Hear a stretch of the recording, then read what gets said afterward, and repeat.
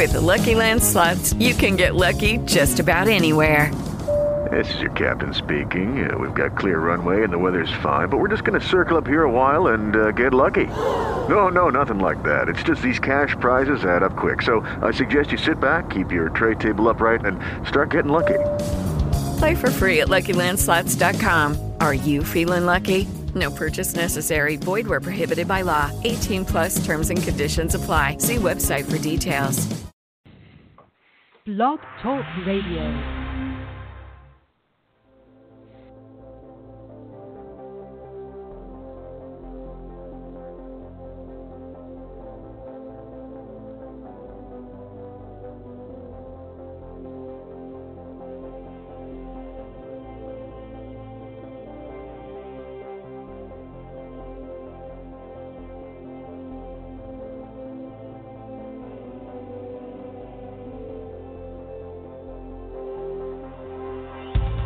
When the Father calls a son, he does not leave him full of the world, of his own desires and instincts of the flesh.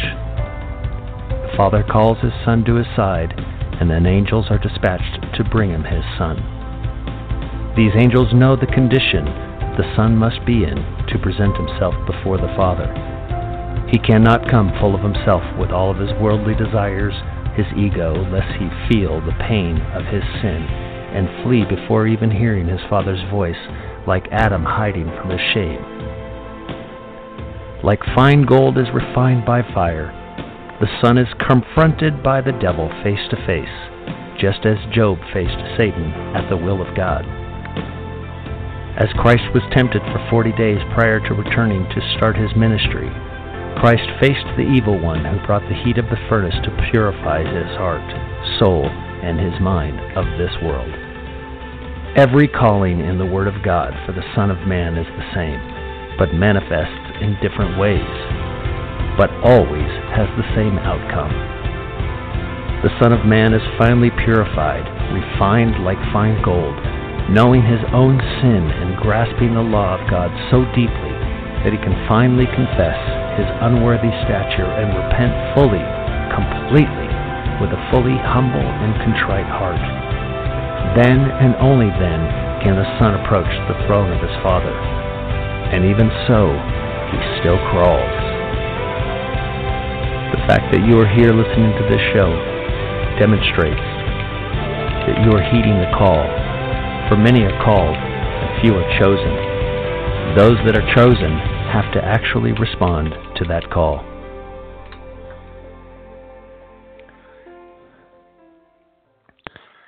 Hello, welcome to the show. This is Derek Brose. I hope everybody can hear me. Just a little bit of a sound check here.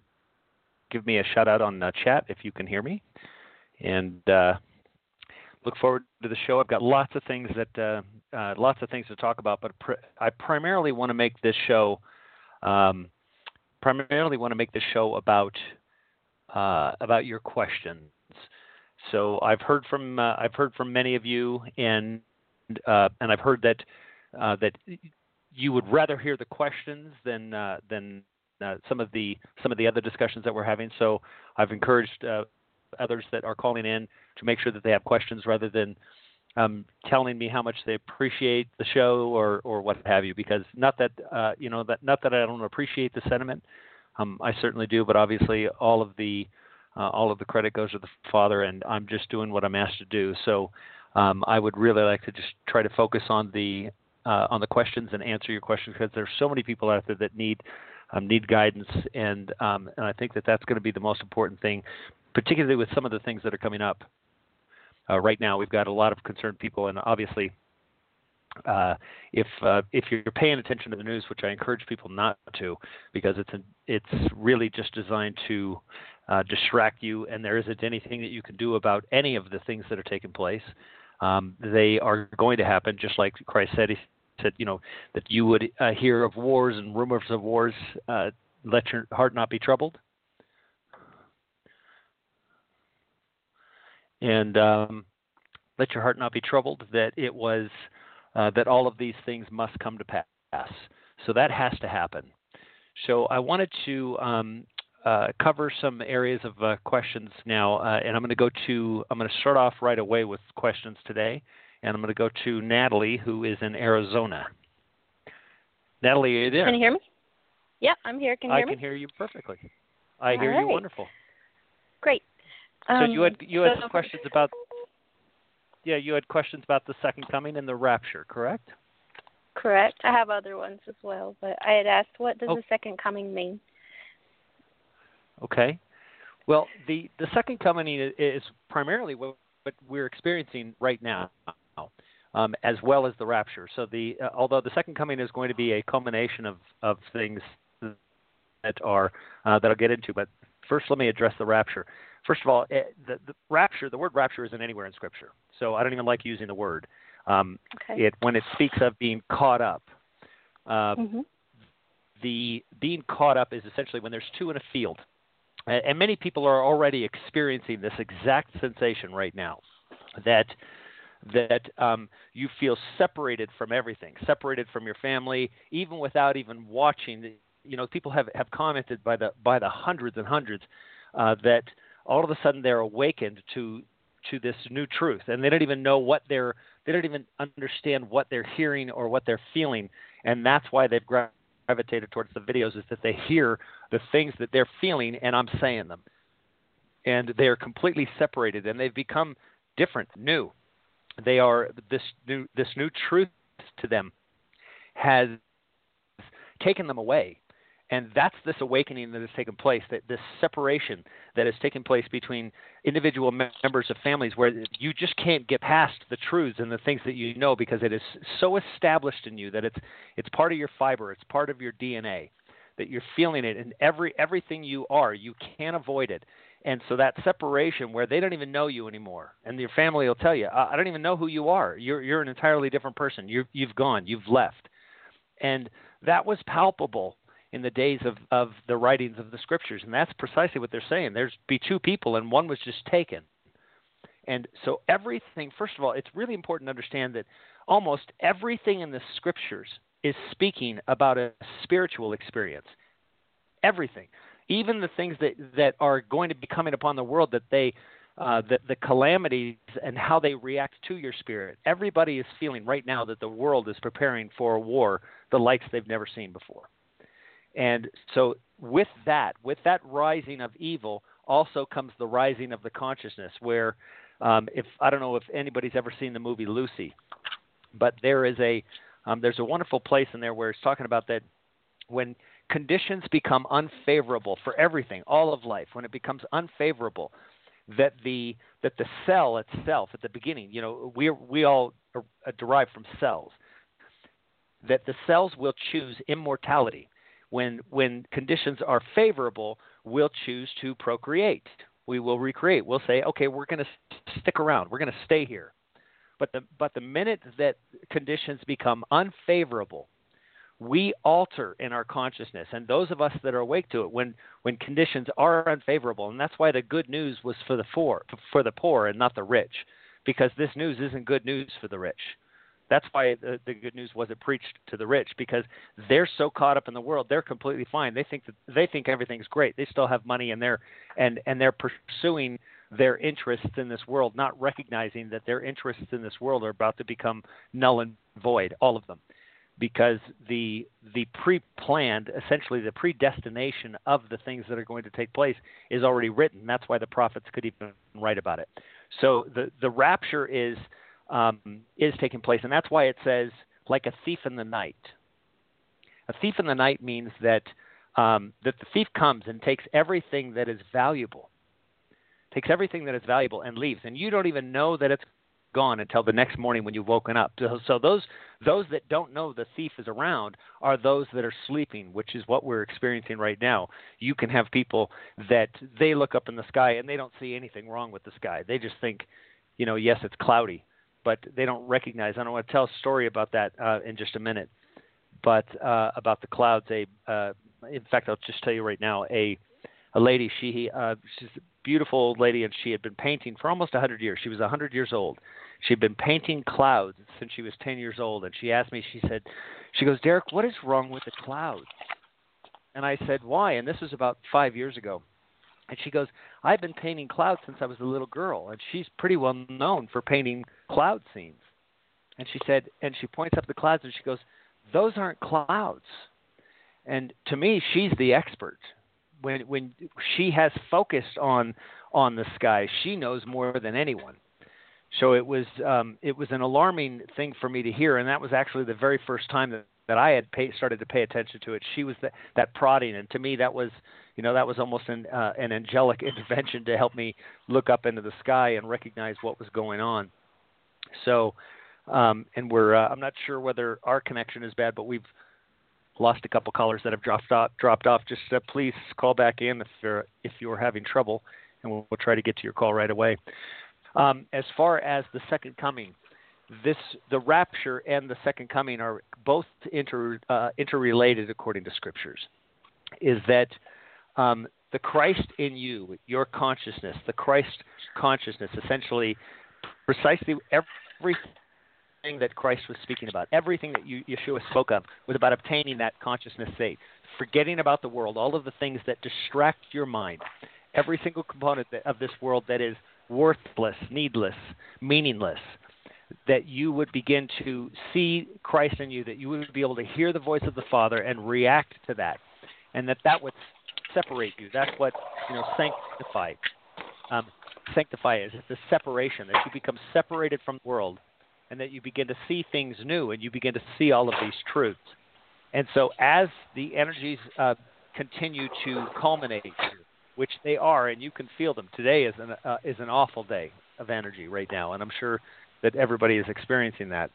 But as these energies begin to culminate, your consciousness, if you're awakened to this is why I say you have to be patient. This is where the term patient endurance comes from. You have to endure, because your consciousness will continue to open. It will continue to get more powerful. Now, that means that you will begin to hear the things that I hear. We will all become one accord. We will begin to know what we are all saying combined. And so we begin to have a collective consciousness, because that's truly what's happened to the world. The separation is there's a collective consciousness in this world right now of evil and wars, and that's their goal, is to collectively bring the consciousness of the world together. That's precisely what 9/11 was designed to do. 9/11 was a collection of consciousness states. And so that collected everybody's consciousness state. That was the most watched event in the history of TV.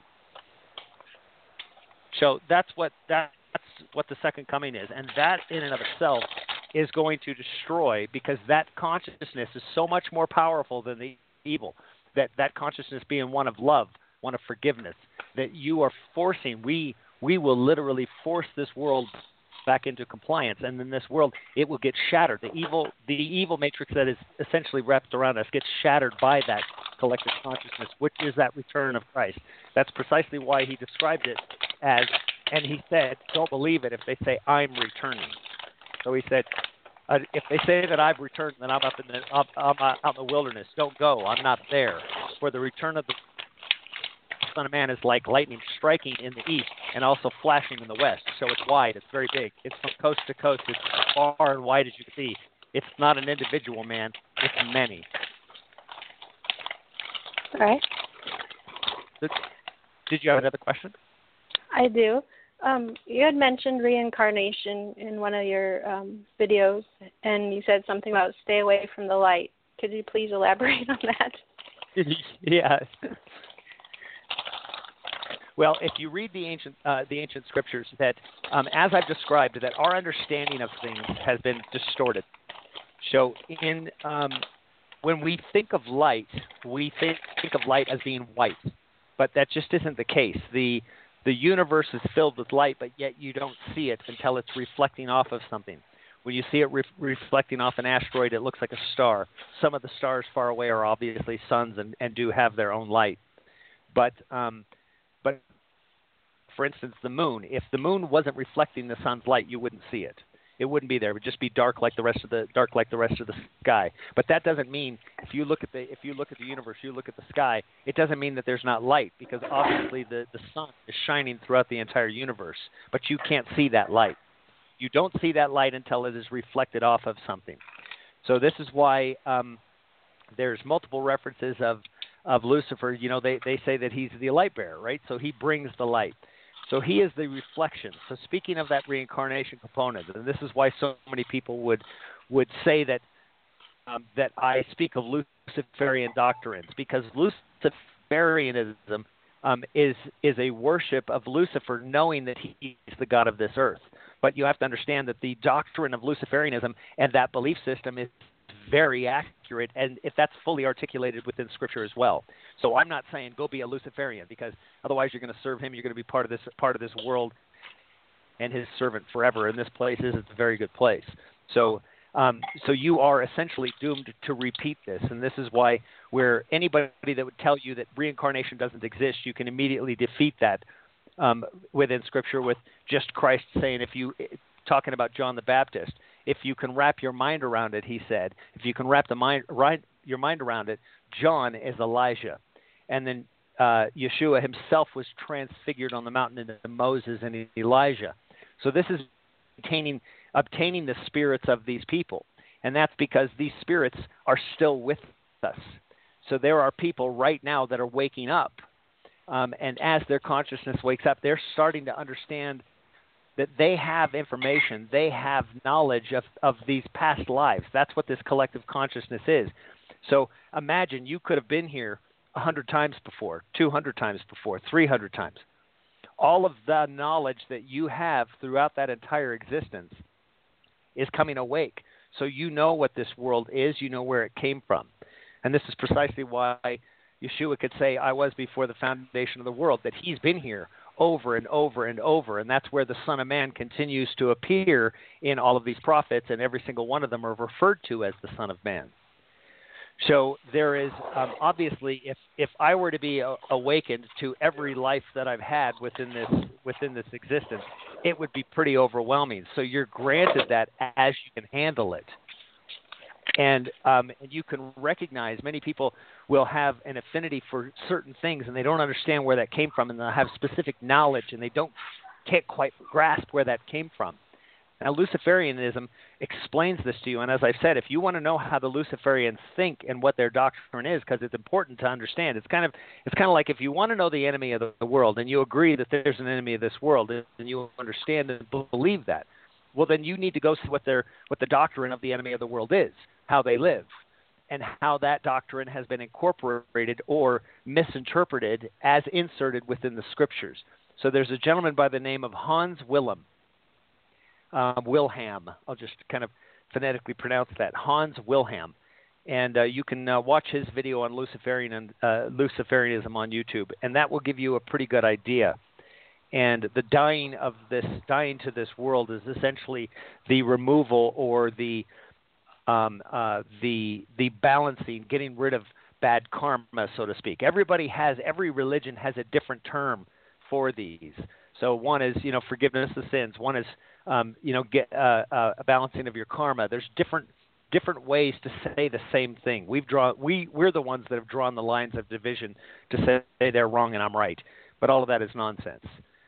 So it's important to seek out those other things. Don't be scared of them. Understand what the enemy is. Understand who he is and what they're practicing, because the enemy is far more palpable and far more believable than anything, because you witness his works every single day. So when you watch the Luciferianism and you look at the doctrine, all of a sudden it becomes very evident as to who they are.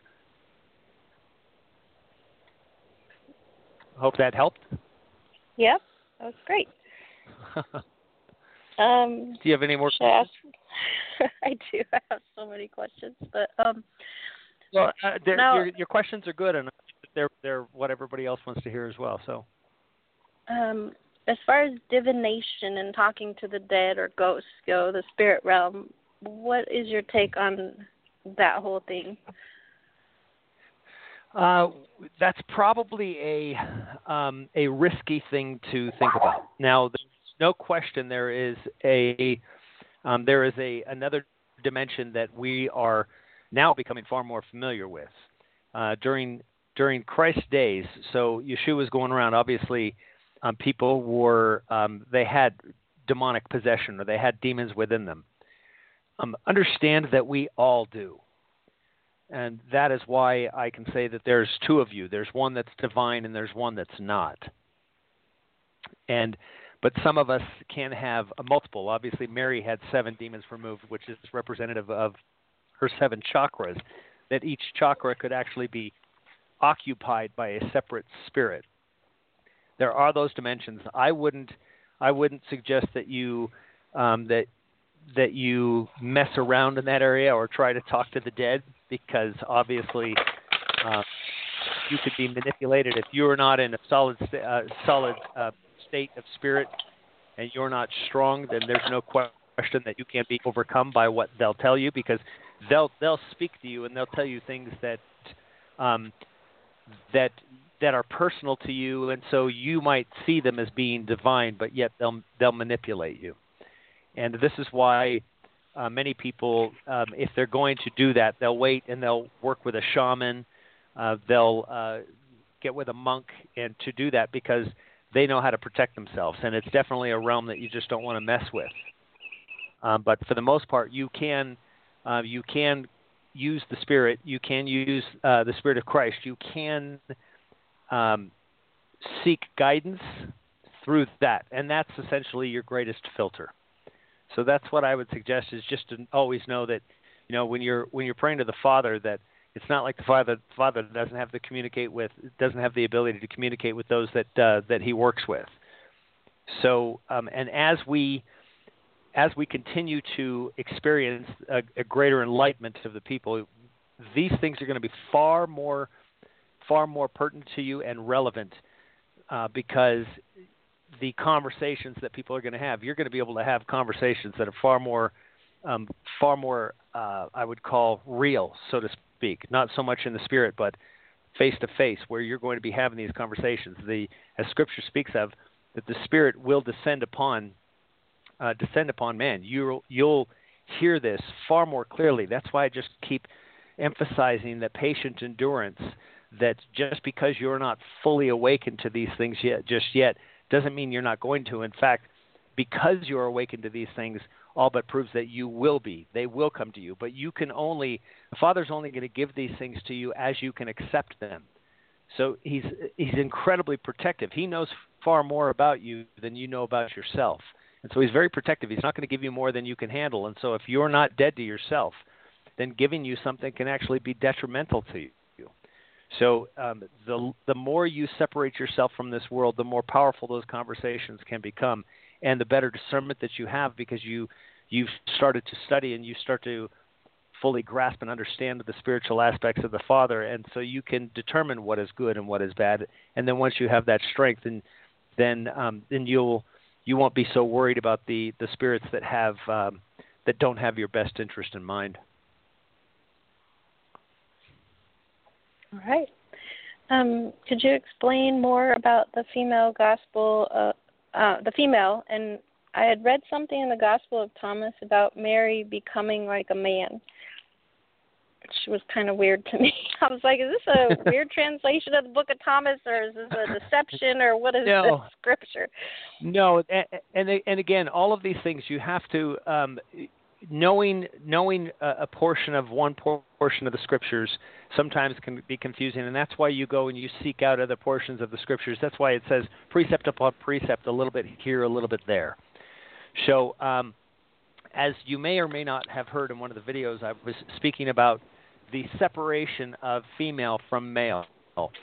You'll read in the Gospel of Philip, it speaks about essentially androgyny. At the beginning, we were male and female. That's why in Genesis it says, that man was created male and female. He made him, he made them. This is before the creation of Eve. So you were made, we all were made male and female at one time, a single being that was fully spiritual. We had the female component of us. We had the male component. So those two elements, we live in a binary system. Hot and cold are two sides of a single element. Positive and negative, two sides of a single element, not two separate elements, but two sides of it. And so the same thing is with man and woman. Male and female are two sides of the same element. Male and female are man. But see, we've been now separated into two separate beings. So there you have the brokenness. That's why spoken in the Gospel of Philip. It speaks of that when Eve returns into Adam, that death ceases to be. And so it would also account to say that if Eve takes on the male side, she maintains her female element and takes on the male element, she becomes complete. So in the same way that if Eve returns to Adam, he becomes complete. So that's why we're always looking for our blue flame or our soulmate, and that's become part of our problem. And also, because we are separate and we are not one, that's where that marriage has to take place. And so for man itself, we're also missing the 3 in 1 is essentially just that. It's the female, the male, and the spirit of God, right? So that's the Holy Trinity. That's what makes us complete. That's what allows us to be with the Father is reconnecting ourselves. And so that doesn't mean that a man is going to start acting like a woman, and that doesn't mean that you're going to start acting like a man. It's about how your mind resonates with everything. Is that you have all of the different components. I mean, we've got people have made entire careers and made hundreds of millions of dollars off of men being from Mars and women being from Venus, right? There is a massive separation there, and clearly there's something broken. And this reuniting of the spirit is the marriage. That's the marriage of the bride and the bridegroom. So as this consciousness opens, we will be reuniting with those of the opposite sex, and that's also the battle. That's the war that's spoken of, Leviathan and Behemoth, the Leviathan being the female component of the sea and the Behemoth being the male component of the land. So mixing the water with the land, becoming mud again, essentially, becoming the original creation that we were. And so that is that's where that speaks of that she would become a man. That's just that she would be united again.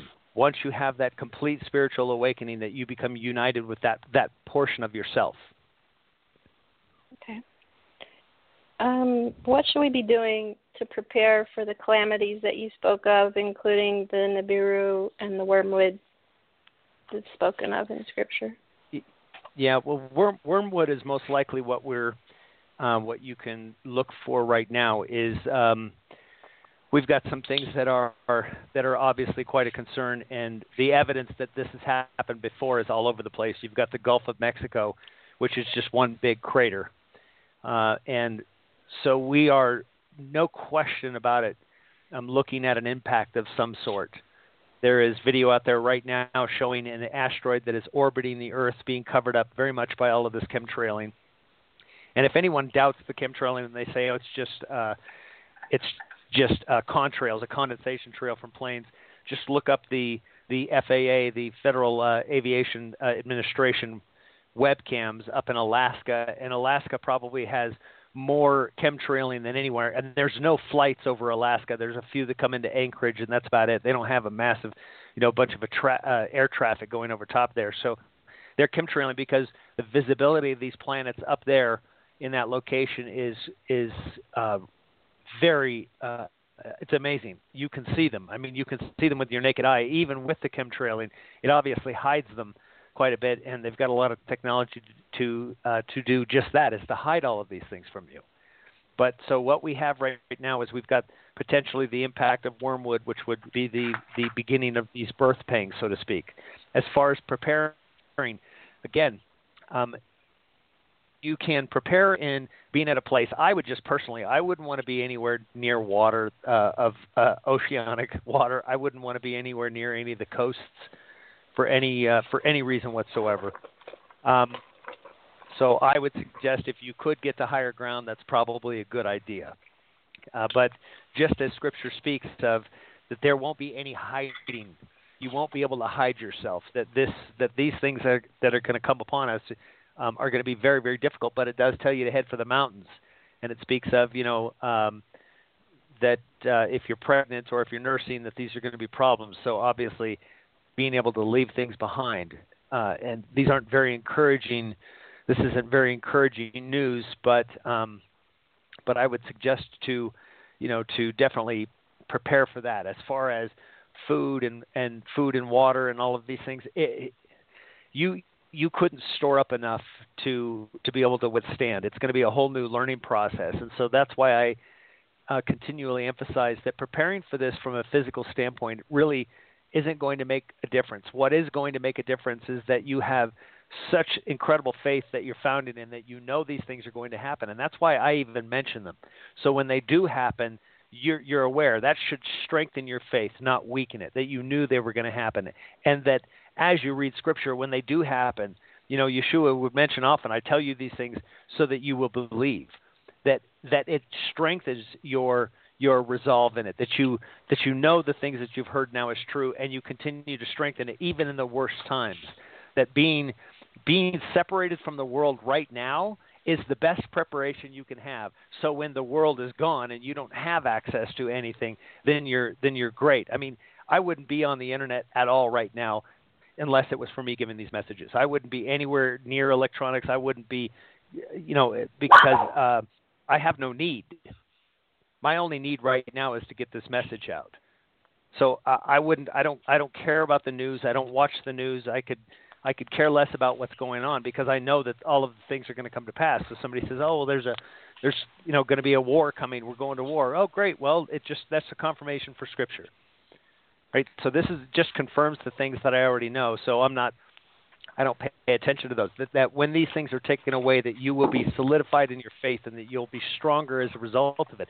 And more importantly, finding a place where you can be with people that are of like mind, that they're not going to be psychologically completely destroyed, because I could tell you, people that aren't awake to this and people that aren't paying attention to, it's going to wipe them out.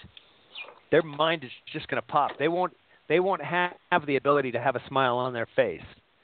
That we could have an asteroid strike the Gulf of Mexico right now, and I would still wake up tomorrow morning, praising the Father and singing and dancing. Because to me, here it comes. It's great. Let's get this over with. It's time. And that's where you need to get to. That's the spiritual component. That's the strength that you have to have. And so that's where you need to strive to arrive to. And I'm going to be releasing a video after, in fact, it just finished rendering, so I'll upload it. And I speak of some things about where to obtain some of the spiritual teachings, and I encourage you to watch the video, because it's although I'm encouraging you to read from the books that Paul wrote, I have a real issue with Paul. So you have to be able to discern which truths he's speaking of, because he has some amazing information that he obtained when killing all of the Christians. That's what he did. So he obtained many of these spiritual teachings, which are incredibly important for you to know. And so you'll find those, including where he mentions, which is why I have the website as Crucified in Christ. For I'm crucified in Christ, it's no longer I that lives, but it is Christ that lives within me. That you become that you accept that. And that's who you are. That is literally who you are. You are the son, you are the daughter, you are Christ. That's the office that you need to obtain. To survive all of this, you need to obtain that.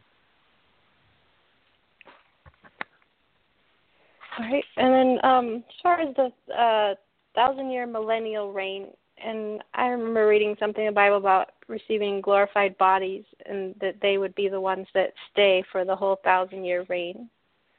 Is that true, or are we misunderstanding that? No, you're not. You're not misunderstanding it at all. Okay. All of these things are connected. So everything that you're, every single question that you're asking me points to the same event.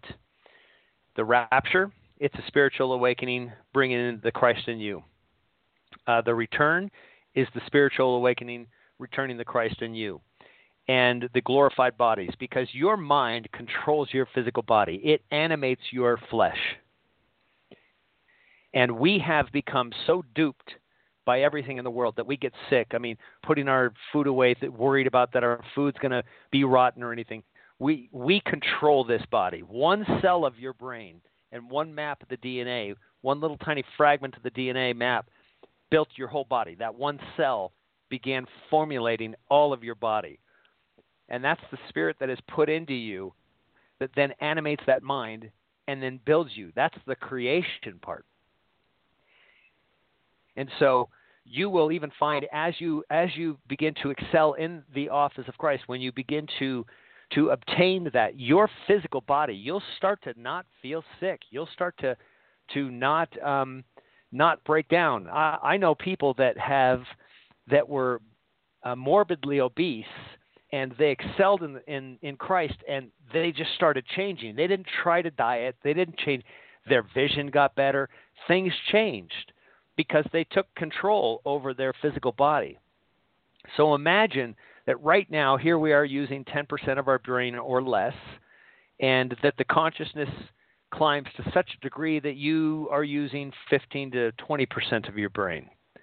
That you actually now are so broken off from this matrix that you control this physical body, that and potentially even more of your brain, that you will control this physical body. And then there is a stage where this entire planet itself will change, because right now it's so cloaked in we make up everything. Our consciousness, our collective consciousness, makes everything that you see. Everything that you see is because we collectively believe the way it is. And so that this becomes this illusion, this matrix. So we are programmed to establish the world that we live in. Now this isn't something new. This isn't just because there's a movie Matrix or anything. This is literally in Scripture going back 50,000 years. Any ancient Scripture that we can find contains this. So this message is always carved in stone and always put in places where you can find it, because it's clearly an important message to get through, and that this repeat of the same situation from the enemy of this world continues to happen. He plays the same games, does the exact same thing. He plays by the exact same playbook. So that you will be able to glorify this body, and so you'll get that option. You're going to have that option to be here or be elsewhere. You'll have the option to leave this place because you'll be that powerful. You don't want to stick around, you won't. And then remember, as I said, that age then opens back up again, and that's why Satan is cast down, right? So he's completely wiped out. And then it says that he has to be let back out for a little while. So anybody that thinks Satan's going to be in hell forever, they haven't read the Scriptures, because he's let back out again. And that is a widening of the conscious state. If you haven't seen the video where I describe the fish and the frequencies of the universe, you'll understand precisely what that is. And I think that if you watch the video on Luciferianism from Hans Wilhelm, you're going to get a lot of this. Right. So basically, with the fish concept and the DNA strand, so this whole thing will just keep repeating and repeating and repeating and never ever end with now, like a final. I wouldn't say that it never ends. I know that sounds very, very discouraging, but I wouldn't say that it never ends. From what I know, from what I've read, there is evidence that this does come to a final close, to a final end. And the way that I look at this is that understanding who the Father is, understanding just how much He loves us. And with that He says He doesn't want to see one perish, not one. So it's almost as if that He will continue to do this until every single one of His children have finally left and denied this world. But there's also evidence within the Scriptures that says, particularly from the Luciferianism perspective, that there are some that decide that they will be here, that they're just going to continue this. That they would rather just serve the enemy, and they'll always be powerful, and they'll always be oppressors here. And we're starting to see that in politics today, where you're finding that these politicians, there really isn't a good one. There's just not, because they end up serving the enemy. And think about how quickly that changes when you have somebody like JFK who said, I'm going to expose these secret societies, and spoke of that. His final speech was startling, right? And the very first, and think about the things that he was even speaking of, which is the things that I'm speaking of. There is nothing to fear but fear itself. I mean, that's not a Luciferian doctrine. So he was going against all of those systems, and obviously it didn't work out well for him. So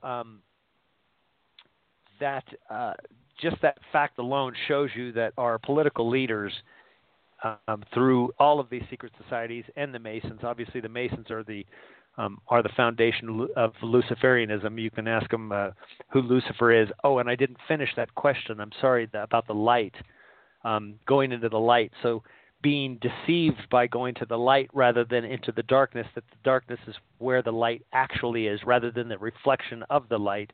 Lucifer being a reflector of the light of God, pretending to be the light when he really isn't.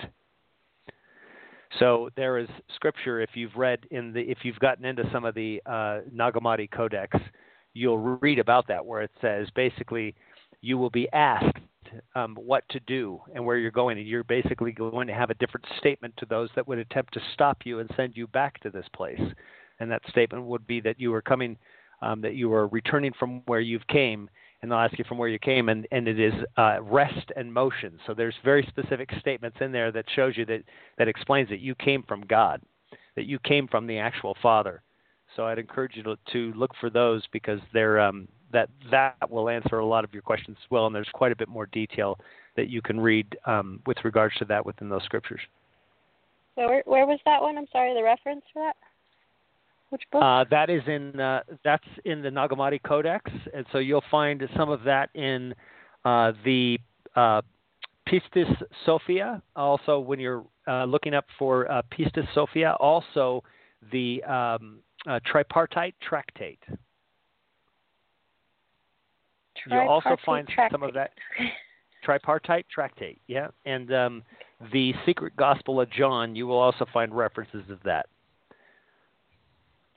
So basically, when we die, we're going to have a conversation with someone. We'll be met by someone, an angelic host possibly, or You'll something. be given the option.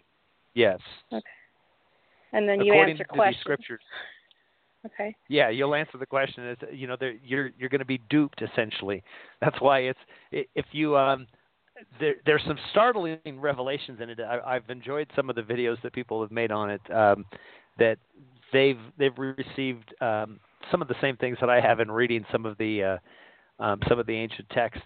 That essentially it's like the way it reads is hysterical. It's like you're being duped into accepting the light. And if you think about it, in this world, every movie you've ever seen, from all the way from Ghost is, hey, go into the light, and I felt such peace, and I went into the light, and I came back.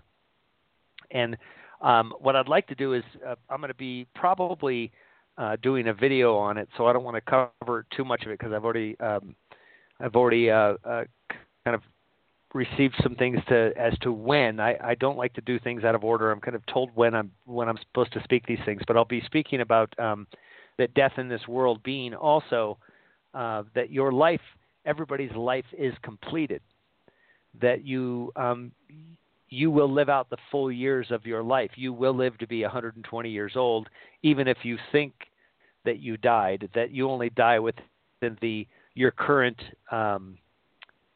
universe, that there are multiple parallel universes, which CERN and all science is now proving that there is, which is why you have the Mandela effect right now, that we are actually blowing through, so to speak. We are destroying levels of these parallel universes, which is why things are changing within the text of the Bible, precisely why David said, write the word of God on your heart, right? So you better know these things. Don't think that you'll have a book to be able to reflect on. You won't.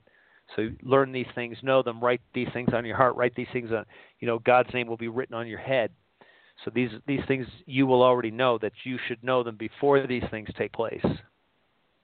So literally within my Bible that I have in my home, the words on the pages are going to just change. Not that I got a new version of the Bible. Exactly. They already have. Yeah, because I was trying to understand that whole wolf thing, and I was like, wait, I don't remember my Bible saying this when I bought it, so it freaked me out a little. Yeah. Okay. Yeah. So let me explain. Let me explain to you what that is. Let's say you're in a car accident, and to you, you survived the accident, and the paramedics and everybody goes, you shouldn't have survived that accident. Well, in the universe that you're in, you switch to a universe. You have now people within this universe that go, oh, you survived this accident. But in one universe, you actually died. And there are people mourning you, that parallel universe. Because what happens is that physics demands that there are infinite possibilities of every situation. You and I on the phone right now having this conversation, that I said hello right now, and in one parallel universe I didn't say hello right now. I said goodbye. Right? So just that might be the only thing that changes in the entire universe, is that one thing, because you have infinite possibilities of the universe. A great description of it is, I think his name is a 13-year-old kid, Max. Gosh dang it, I can't remember his last name. I can't remember his last name. I'll try to recall it. But he gives an amazing description of parallel universes, and this would be quantum theory. But the reality is that it's becoming no longer theory, because they're proving this with CERN.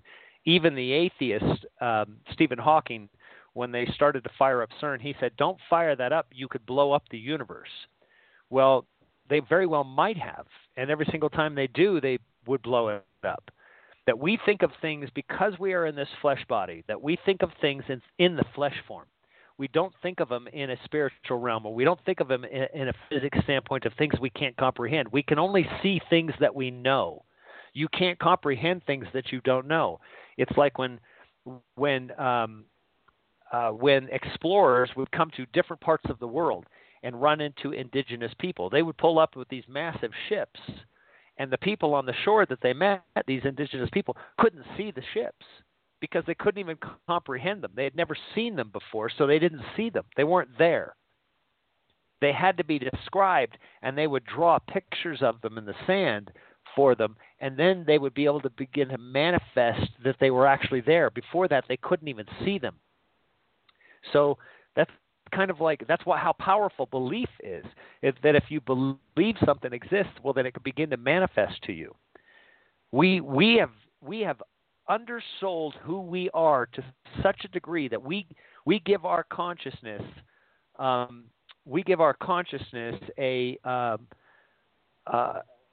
we don't give it any kind of credit. And my sister's noting me, and she says Max Laughlin. Yes, Max Laughlin on YouTube. Look him up and look at his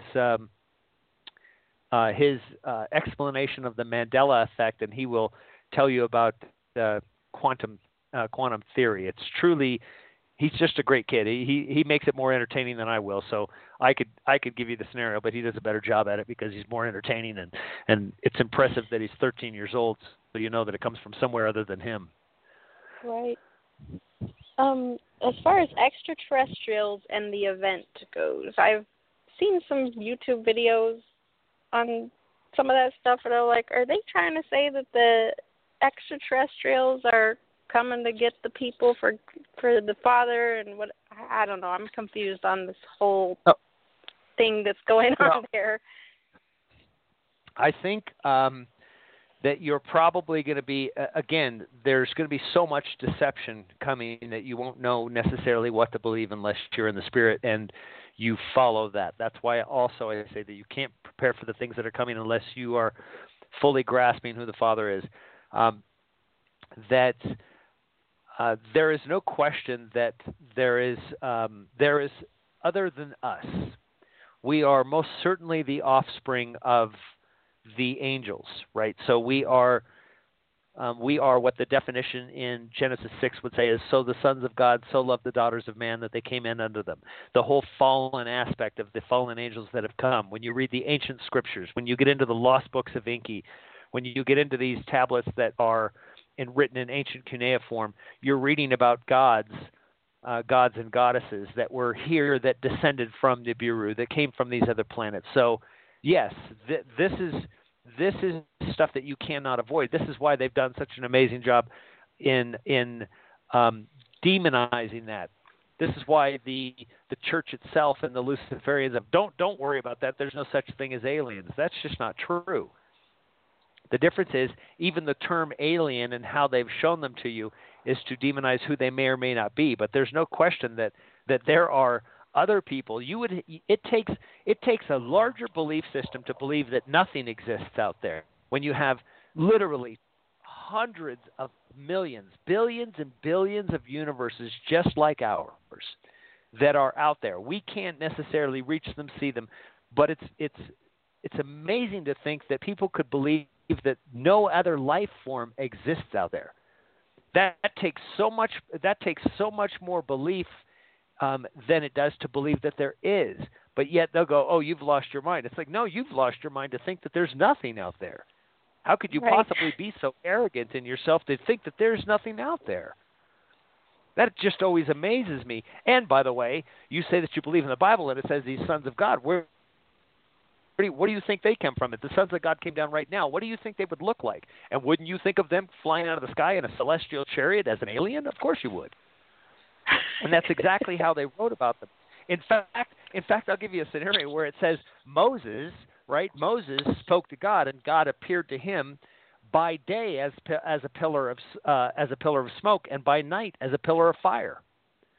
So to me, that sounds very much like if you've ever watched the space shuttle take off.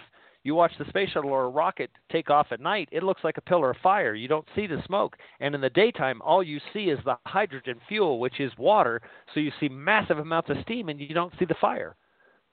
So to me, that sounds like a rocket. Right. I mean, it's a beautiful description, and you wouldn't be able to see that until we had rockets, right? So if you didn't know what it was, it wouldn't make a whole lot of sense. And so that's exactly how they would describe it, is if they had never seen it before.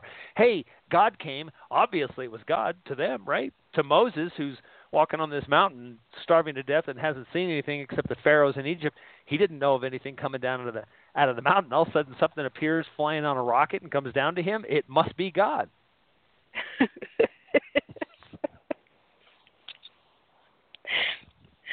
Alrighty. Sorry. How else would you describe it, though, right? Exactly.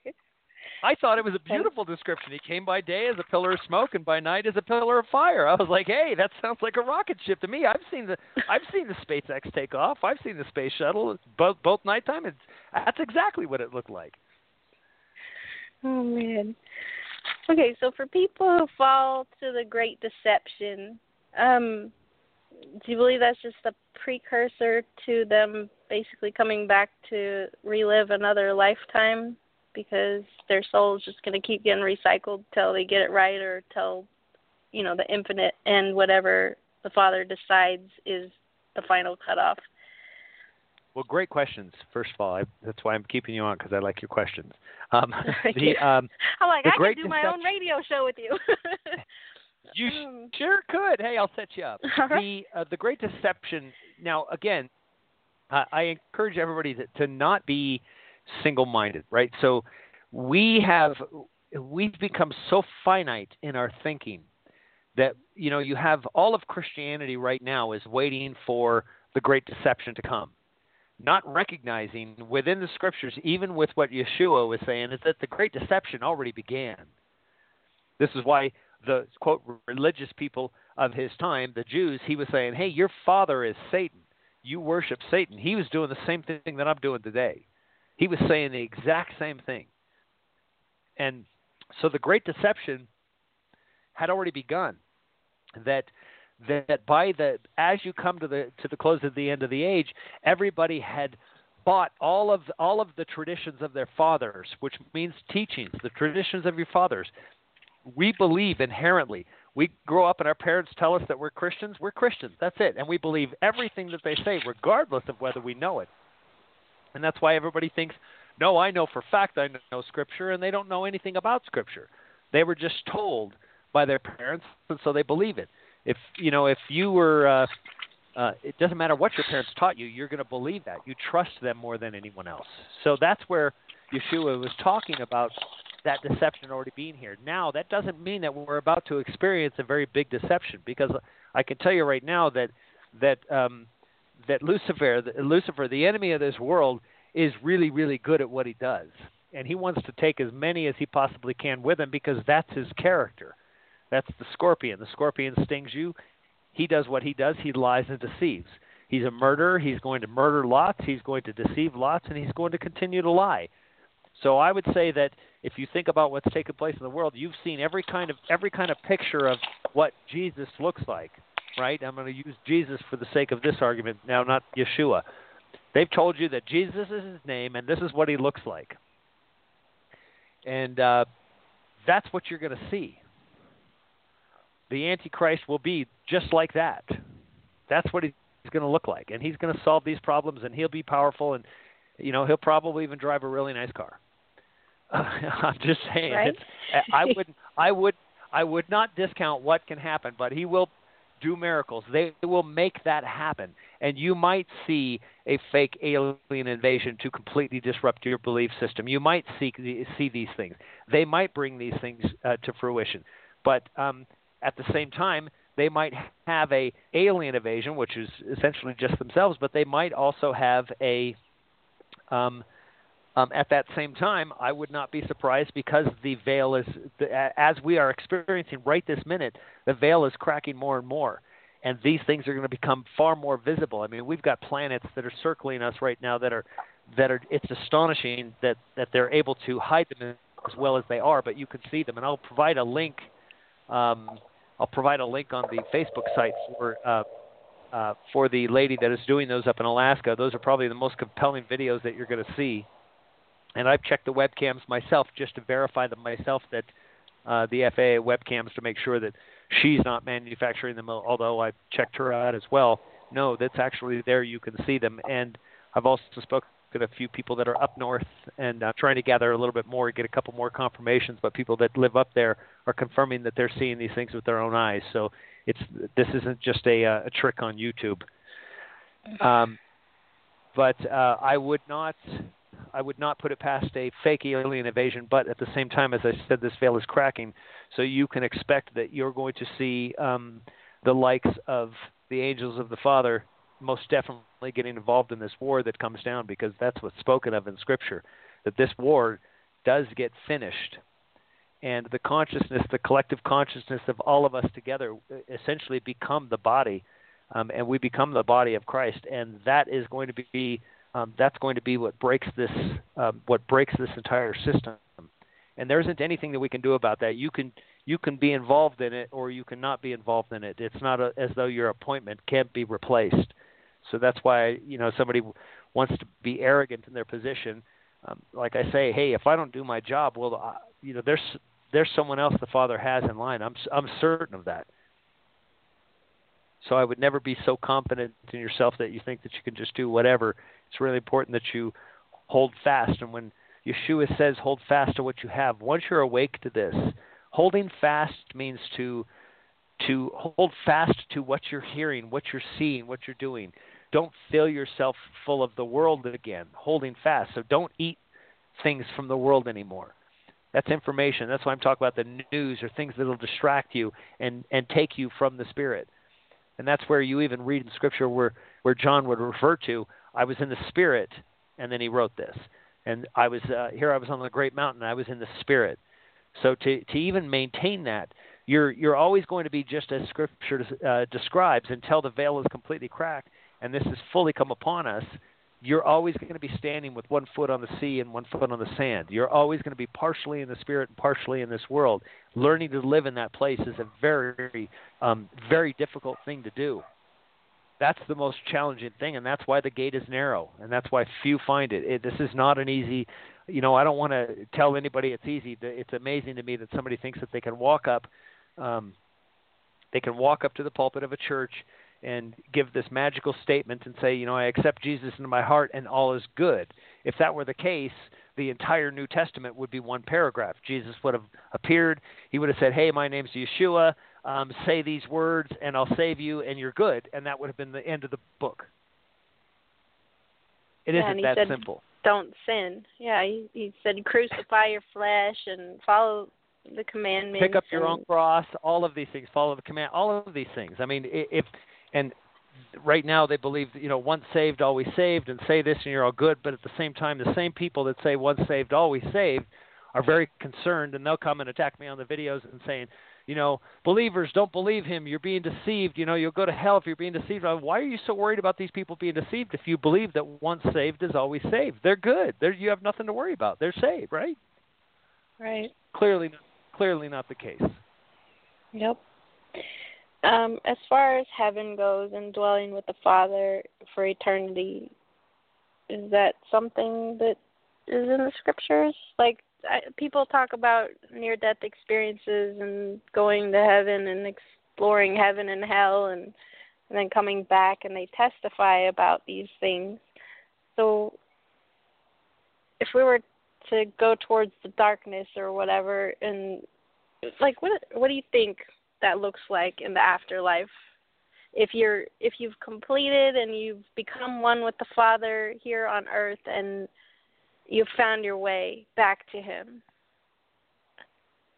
Or do you think that never happens? You just keep coming back and coming back and coming back? Well, if we keep coming back, that sounds more like torture to me. So, right. which is why,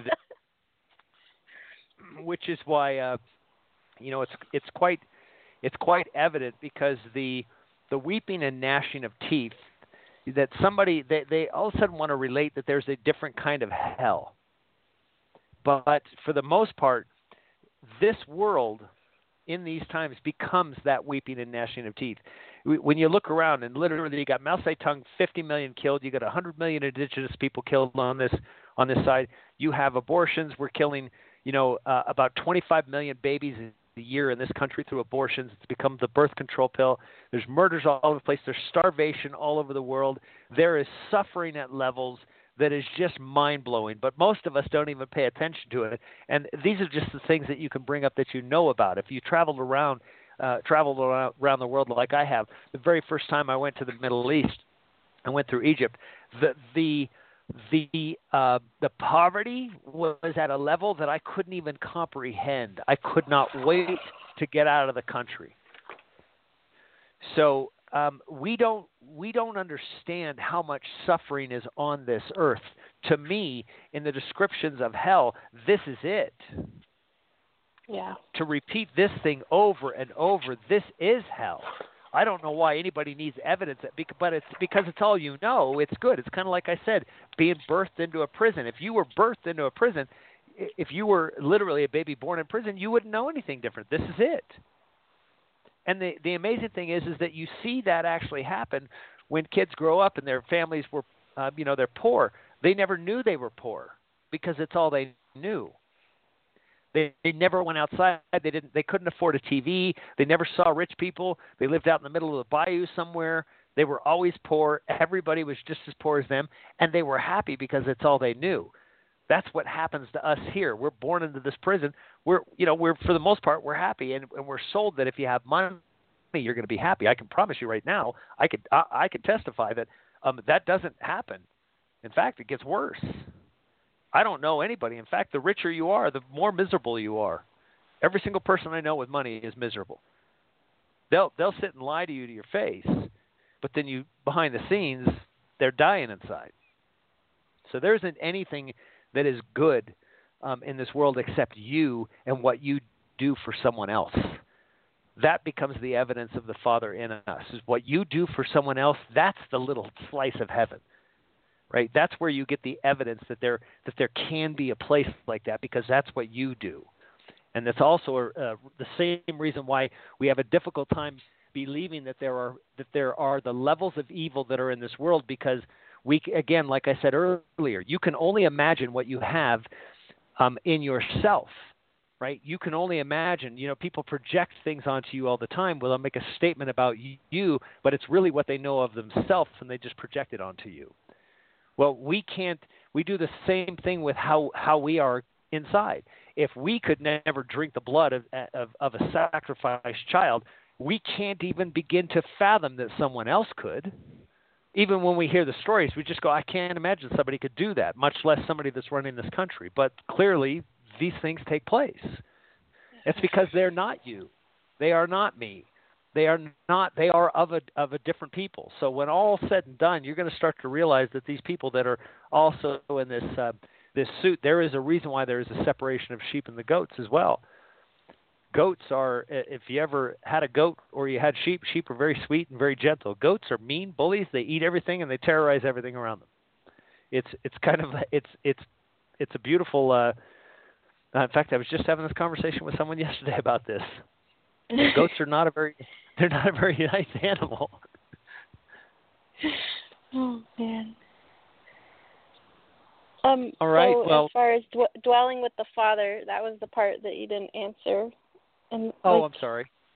That's okay. We're dwelling with the Father. So when your consciousness is complete, so once we are, for instance, for me right now, I'm always, I would say, if I'm separated, if I don't have any distractions around me, no helicopters flying over, no airplanes, no dogs barking, if I can be by myself, I can be with the Father anytime I want, and I can, but I have to be broken off. Like literally, it becomes a distraction. Anything that's going on, and that's why even doing videos and things, I have to separate myself, and that's articulated when when Yeshua was walking around and teaching. The very first thing that he would do once he had a few days of teaching and going through a bunch of things, he would split. He'd break off from everybody, from the apostles, from everybody, and he'd go up to the mountain and be with the Father. I fully grasp that. I fully understand that, and you'll have to do the same thing as well. That's where I try to tell everyone, they'll spend their time writing me questions on Facebook, and I'm like, even the questions asking me is a distraction. Go be by yourself. Vanish for a week.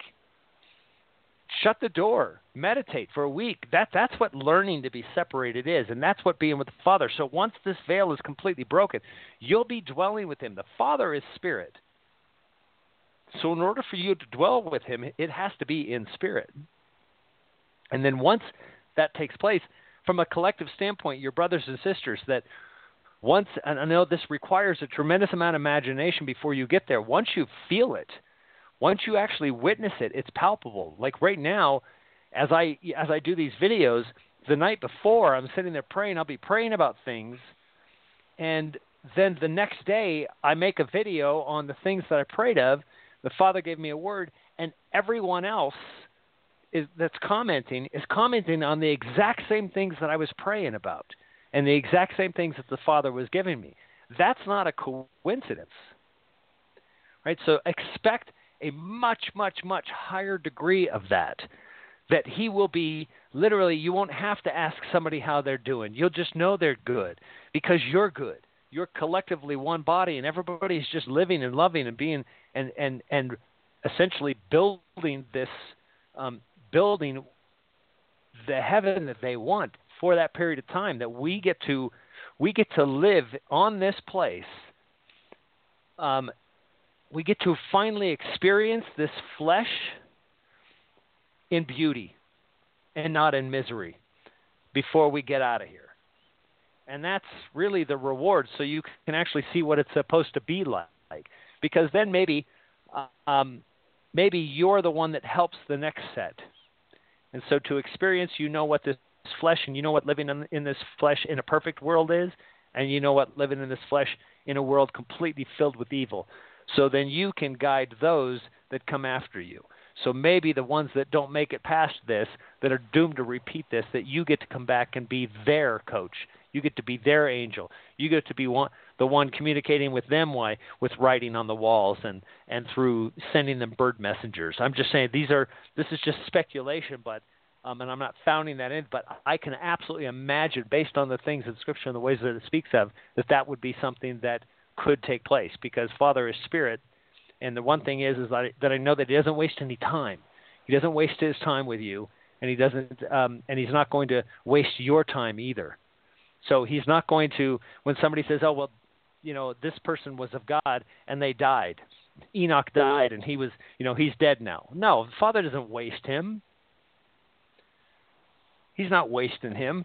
All of the knowledge, all of the things. He didn't take Enoch and Elijah for no reason whatsoever, right? So they're fully active. Enoch is referred to as the Ancient of Days. He's the Ancient of Days. He's literally what I would call the Son of Man, the original Son of Man. Adam being brought into him. He was the original Adam, and you can find him all through these people, which essentially comes down to being one archangel. All of these people being at different times could very well be the same archangel throughout all of them, named Michael, God of man. All right. Well, I will cut off there so other people can ask their questions. Okay, yeah. But they were great questions, and I hope, not to not to have you, occupy the whole time, but they were great questions, and I wanted to answer them because I get those exact questions that you asked hundreds of times throughout Facebook and emails and everything. So it just it worked out well. I thank you very much for bringing all of those. Those are wonderful, Natalie. I appreciate you very much. Yeah, you're welcome. Thank you. Okay. I'll talk to you soon. So going to go to Sarah Lee in Oregon. Are you there? Are you with us? Yes. Yes, I am. Hi. Hi. Oh, very good.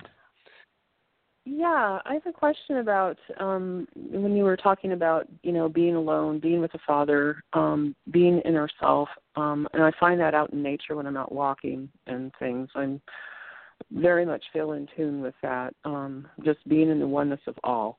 So with all the things that are going on in the world with the matter stuff that's happening, and the talking about the evil that's going on and the Satan and all this stuff, I still come back to being with Christ or being one in Christ or being with the Father. It's like my Christian practitioner, science practitioner of years ago that said it's about being in a quality of being. It's not about the matter, it's the quality of being. So if the Christ consciousness, that's the quality of being that we're trying to focus on in the Spirit. It's what we're expressing, right? That's kind of what I'm trying to understand. Does that make sense?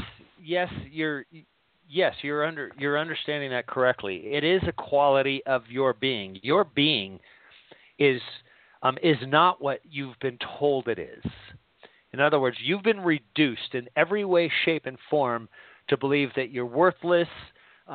Everything you've ever known in this world has been denigrated to. If you don't have wealth, if you haven't done this, then you're worthless. All of these things. Everything has been intentionally done to reduce who you know who you are. That the quality of being, once you die to all of that, you have to die to the things. This is why the deprogramming is so critical. That you have to forget every time anybody's ever called you stupid.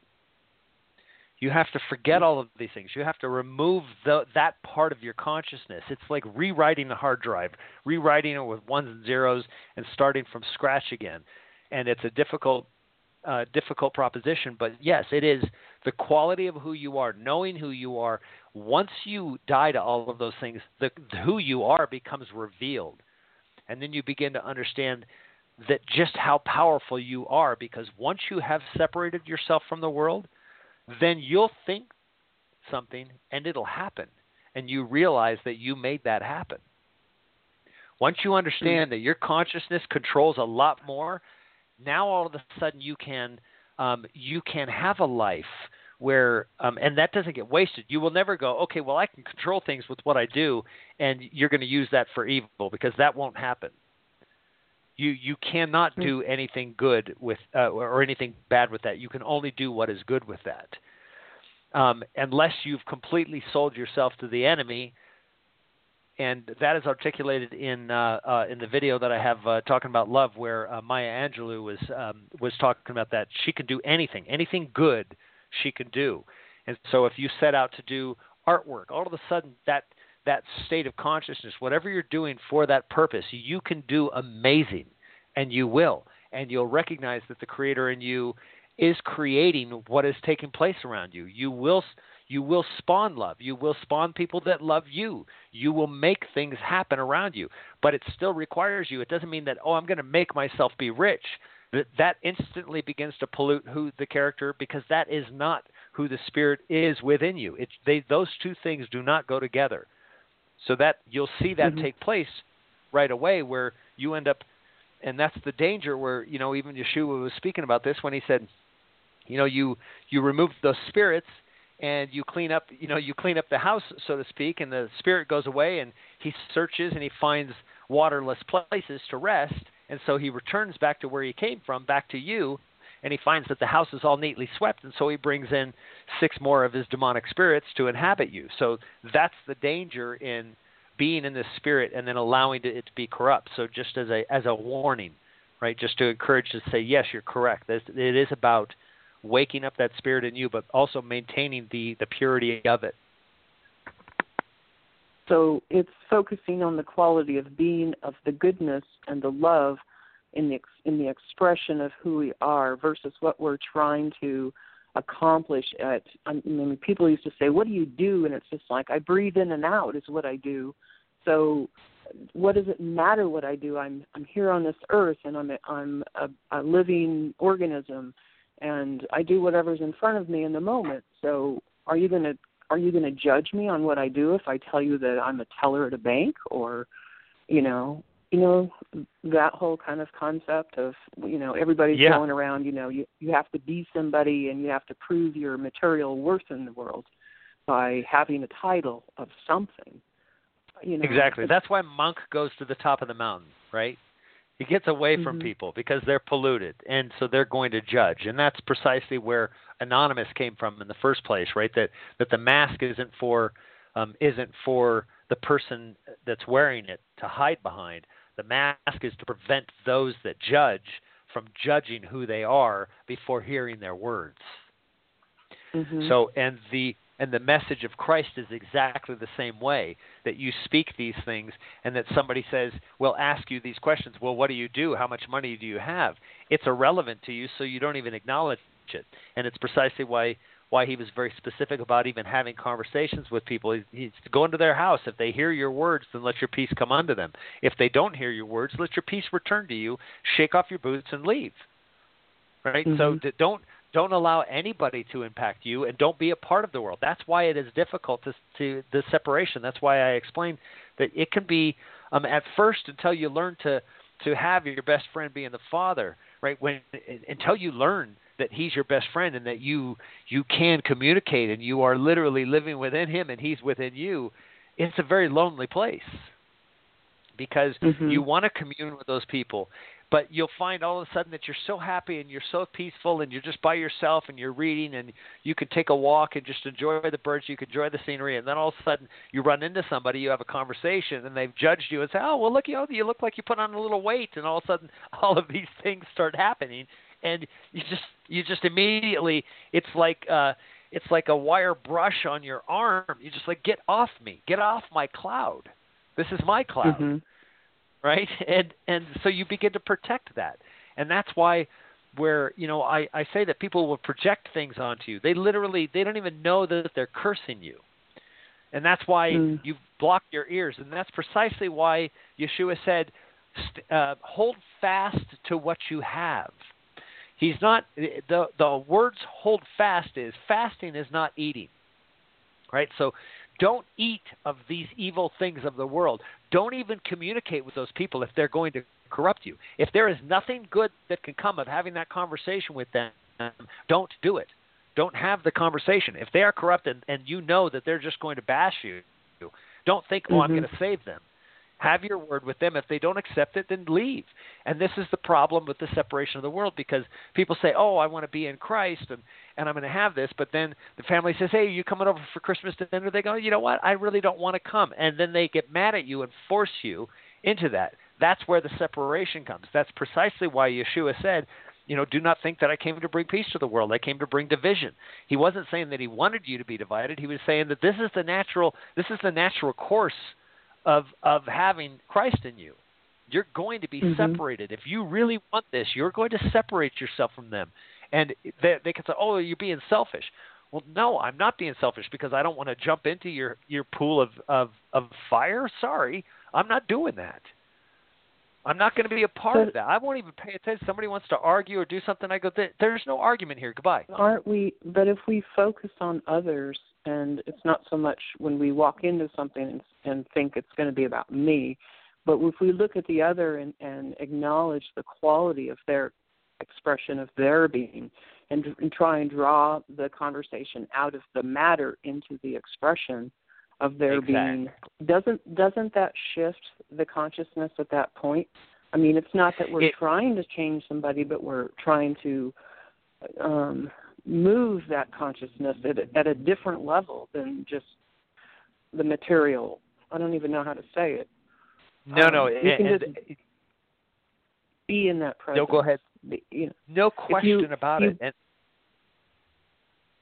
that's what I'm wondering. It's just like we're fighting this evil in the world, but it's not about fighting it. It's about bringing the presence into it and focusing on the other and showing them that they have a different presence, and that we can play in this presence and bring beauty and love. And, like it says, 2 or more gathered in his name, there he is.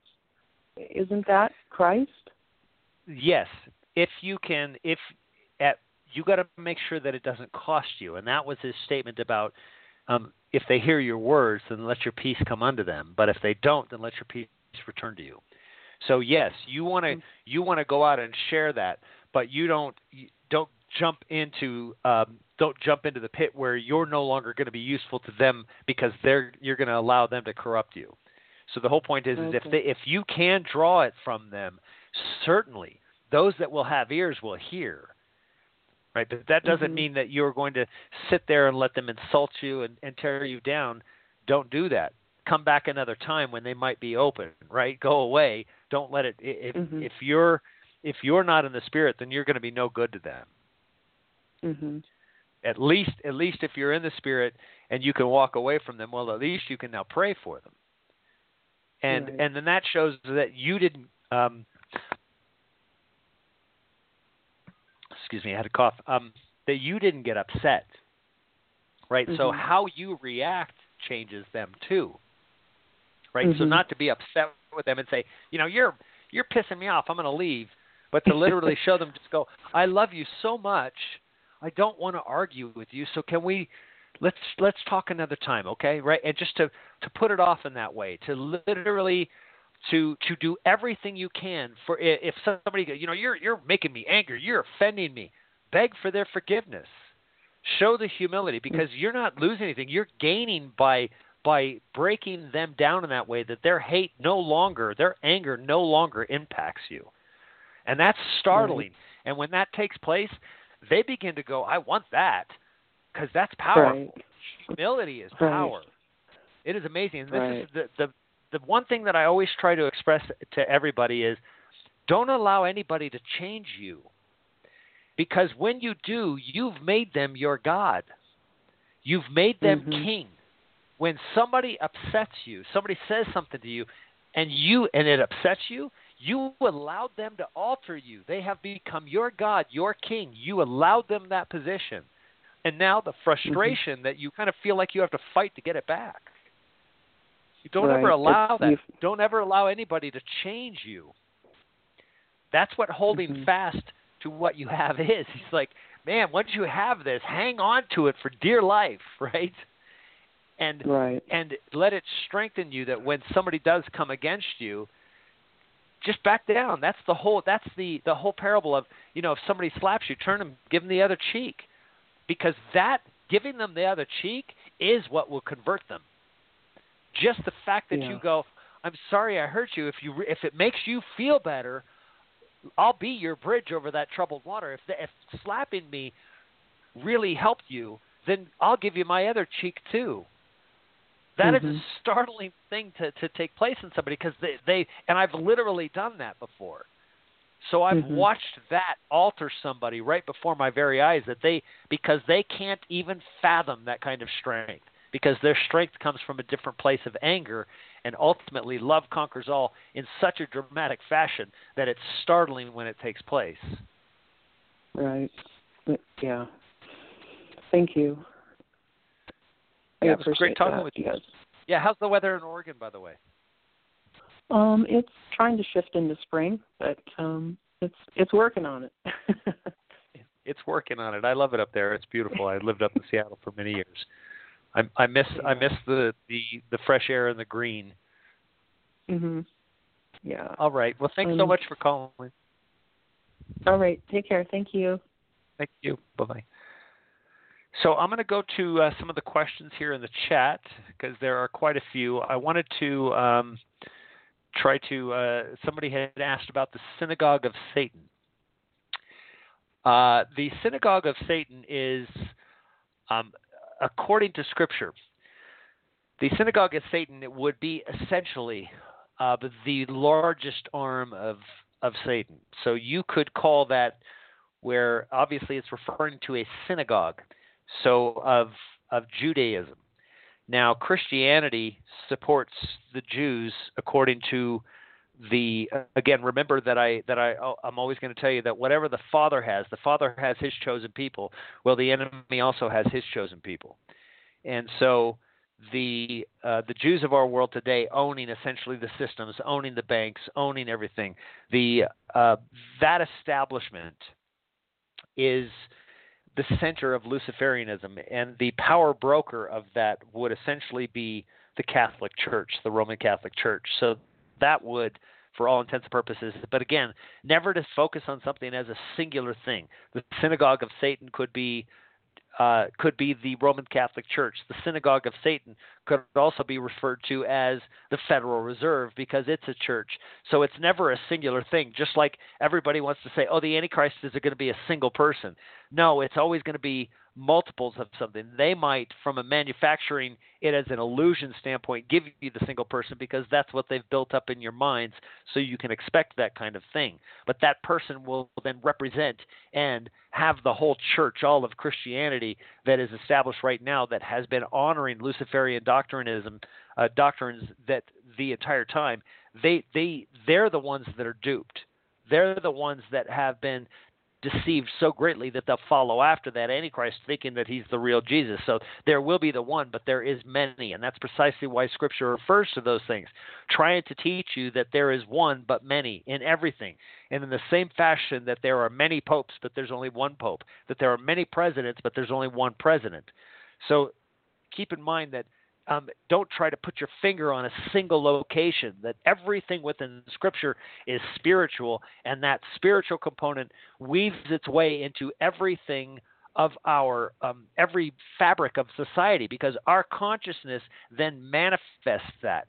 And it's precisely why Yeshua, when he was pointing to the temple, said, do you see all of this? And he was talking about the grand buildings and the temple and the city. He says, there won't be one stone that is not thrown down. What he's talking about is that as this consciousness changes and as this truth is revealed, that the people themselves will tear these false temples down, because those false temples were based on the lies and the false consciousness of the people, that once they recognize the truth, those temples won't mean anything and they'll tear them down themselves. So you first tear down the spiritual, and then the physical happens.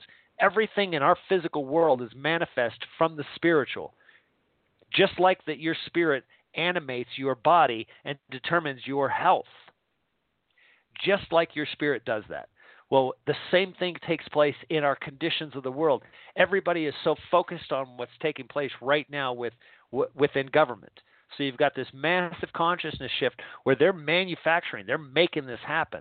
This is precisely why Yeshua said, you're going to hear these wars and rumors of wars, but let your heart not be troubled. If you're in the spirit, you're over here, you're separated as a consciousness from all of them.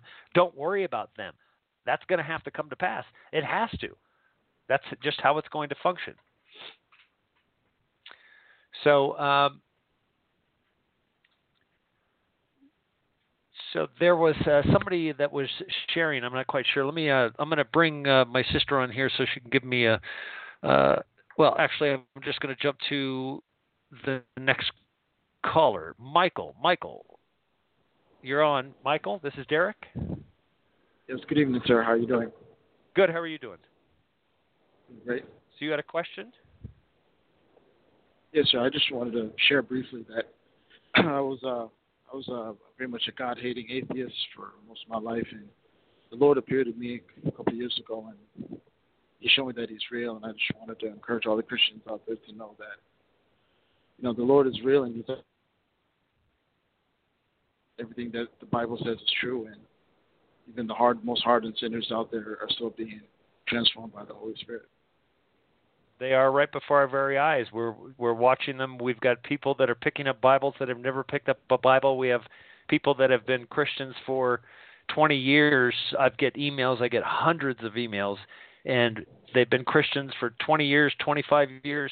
They've maybe opened their Bible a couple times while listening to a sermon, but they've never actually really dug into it and studied it. They never even really knew who Christ was. They just kind of relied on the fact that He's these things, not understanding that they need to know Christ inside of them at a level that that they've just not understood. So absolutely. So you were Michael, you were an atheist, or?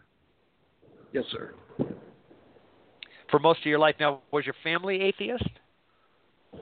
Well, my mother was a Christian, but my dad was, I guess, he was Catholic, but he didn't take it seriously. He didn't care at all. So you kind of grew up in a place where it wasn't, you could choose. They weren't forcing any belief system. Yes, sir. Yeah, once I got basically my teenage years, they let me. I lost you there for a minute, Michael. No, I just said once I got to my teenage years, my parents let me choose whatever I want. Very good. Now, was there something specific that woke you up, that brought you to the conclusion that you started to investigate, or did you start to read? Was there something specific that happened? Yeah, exactly. I was actually in my living room. This is back in August of 2009, and I was 22 at the time, and I was home by myself, and I was just sitting on my sofa, just contemplating how to deal with a certain situation I had going on at the time. And this thought came into my mind, and it reminded me of the story of Solomon when he was young, and he had asked God to give him wisdom.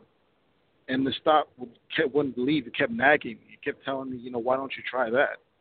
And again, I'm the last person on earth that would ever thought to prayer, so I knew this wasn't coming from myself, and it wouldn't leave. Like, it kept pressing me. So I got down on my knees in my living room, and I just said like a half-hearted, sort of joking prayer, asking God to give me wisdom. And as soon as I said that, I heard a voice speak, and this time it was an audible voice. And it just said one word. It said wicked. And when it said wicked, it was like the word itself, it was like shot at me, and it's like it pierced my mind and my conscience. And I remember getting up. I sat back on my sofa, and I'm just looking around in shock, trying to figure out where this voice came from. And all of a sudden, I see like this screen, like a TV screen, appear in front of me. And I'm literally watching my whole life from the day I was born up to that very moment. And I see highlighted every time, like the first time I'd lied to my parents, every time I'd ever stolen or, made fun of somebody or put somebody down, or every time that I did something selfish and took advantage of someone, or every time, like all the evil things that I've ever done, I got to see it like I was watching a movie. And this weight of guilt just hit me like a ton of bricks. And then this time I got down to pray again, because I thought if God is real, then obviously I've done a lot of evil and I deserve to go to hell. So this time I prayed again, sincerely asking God, if you're real, please forgive me. And when I did that, my living room disappeared, and I was in this all white space. And above me was like this blue sky, and there's this cloud, and this cloud's coming down. It's about 50 yards above me, and there's this being standing on the cloud looking down at me. And at that time, I had never read the New Testament ever, but the description of the person I saw was exactly how it was described in Matthew chapter 17, right at the beginning, at the Mount of Transfiguration, when the Lord transformed in front of the apostles, and he had those white garments, and his face was shining like the sun. That's who I saw standing at the cloud looking down at me. And, I didn't know who it was at the time, and before I could even verbalize the question to ask, who is this, he responded directly to my mind and told me that I'm Jesus Christ. And that's when I was terrified. I thought he was about to kill me and send me to hell. I was overcome with fear, because you could tell how powerful he was, and I could sense how good and holy he was and how evil I was. And I literally wanted to hide under something, because I literally felt like he was going to crush me, to just kill me.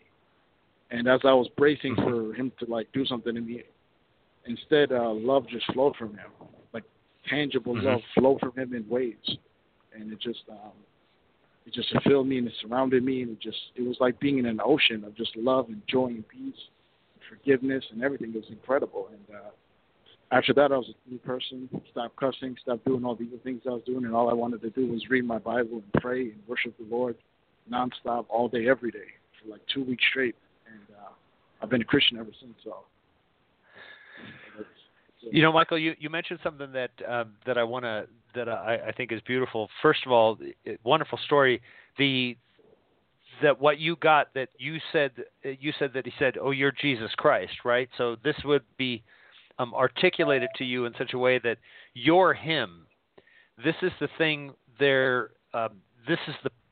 Therein lies the problem of Christianity today, where they tell you that you can't be him, but yet but yet Yeshua was telling you had to be him, right? That this isn't for one person, this is for all. That's why it's a body. And so that's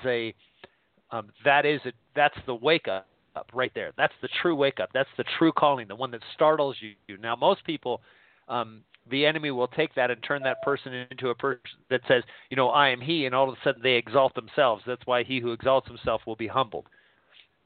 That if you begin at that point to process that, you don't speak it. That's why not even Yeshua was saying, hey, walking around and telling people, hey, guess what? I'm this person. They were saying it. They would say, you say that you're the Son of God, and he would say, you say I am, right? So you're saying it, not me, right? Or somebody would say something. I would know we're waiting for the Christ, and he would say, well, you're speaking to him, but he would never actually claim this as himself. So you know it inside, and that's why he has a name written that no one knows but himself, right? So these things are written inside of you. You know it. It's not that you've got to go out and profess it. You know who's alive in you. Paul, being one of the people that said, I am crucified in Christ, in many cases he actually calls himself Christ and claims that people, claimed him as Christ. So he had a lot of truths. As I said, I've got some issues with Paul, and I'm going to be doing a video about that. But your statement about how all you wanted to do was not cuss, and you changed the way you lived. To you, was it difficult for you at that time, those changes, or did it just happen naturally? No, it literally happened overnight. I went from somebody who used to cuss every other word. I used to want to go out and party, smoke weed, get drunk, do the typical stuff a lot of young guys do, and chase women and all that, and I had no desire for that at all. Only desire I had was this, deep hunger to just want to read the Bible. Like, I had to get my hand on the Bible and start reading it. And and it was crazy because I literally, I fasted for, almost a week or so. I felt like something. I had no desire even to want to eat. All I wanted to do literally was just get alone somewhere, get a Bible, start reading it, pray to the Lord, worship him, put on some worship music and just worship him and just be in his presence all the time. And it was because I could feel him like he'd be there. And I could sense how he'd be teaching me things every day, something new. Or I'd go to different circumstances, and he would be teaching me all the time. What was even more crazy is once I was going to college in downtown where I am, and I live about 5 miles away. And instead of taking the bus home like I used to, I just felt the Holy Spirit just pushing me hard to just walk home and to talk to people about the Lord. And it would be weird because I'd walk down the street, and let's say there'd be somebody across the street, and I could literally feel like a physical tug on me to go and talk to that person. Or I'd see someone and I'd have $20 in my pocket, and I could hear the Holy Spirit tell me to go give the $20 to that person right there, or to go over to that person and tell them Jesus loves them more. And I would even see crazy stuff. I'd walk up to people and I would see the pain that they had and the stuff they were going through, or the stuff that's happened to them. And I would see the weight that they're carrying, and the actual, it was almost like I could see what they were really going through inside versus what they were putting up as a front. And it was heartbreaking, man, because I had no idea so many people were going through so many things. The number of people that have been sexually abused, that would really blew me away. I had no idea that many people have been abused. So many people I would run into, I could see that was a deep scar that happened to them. And countless, yes.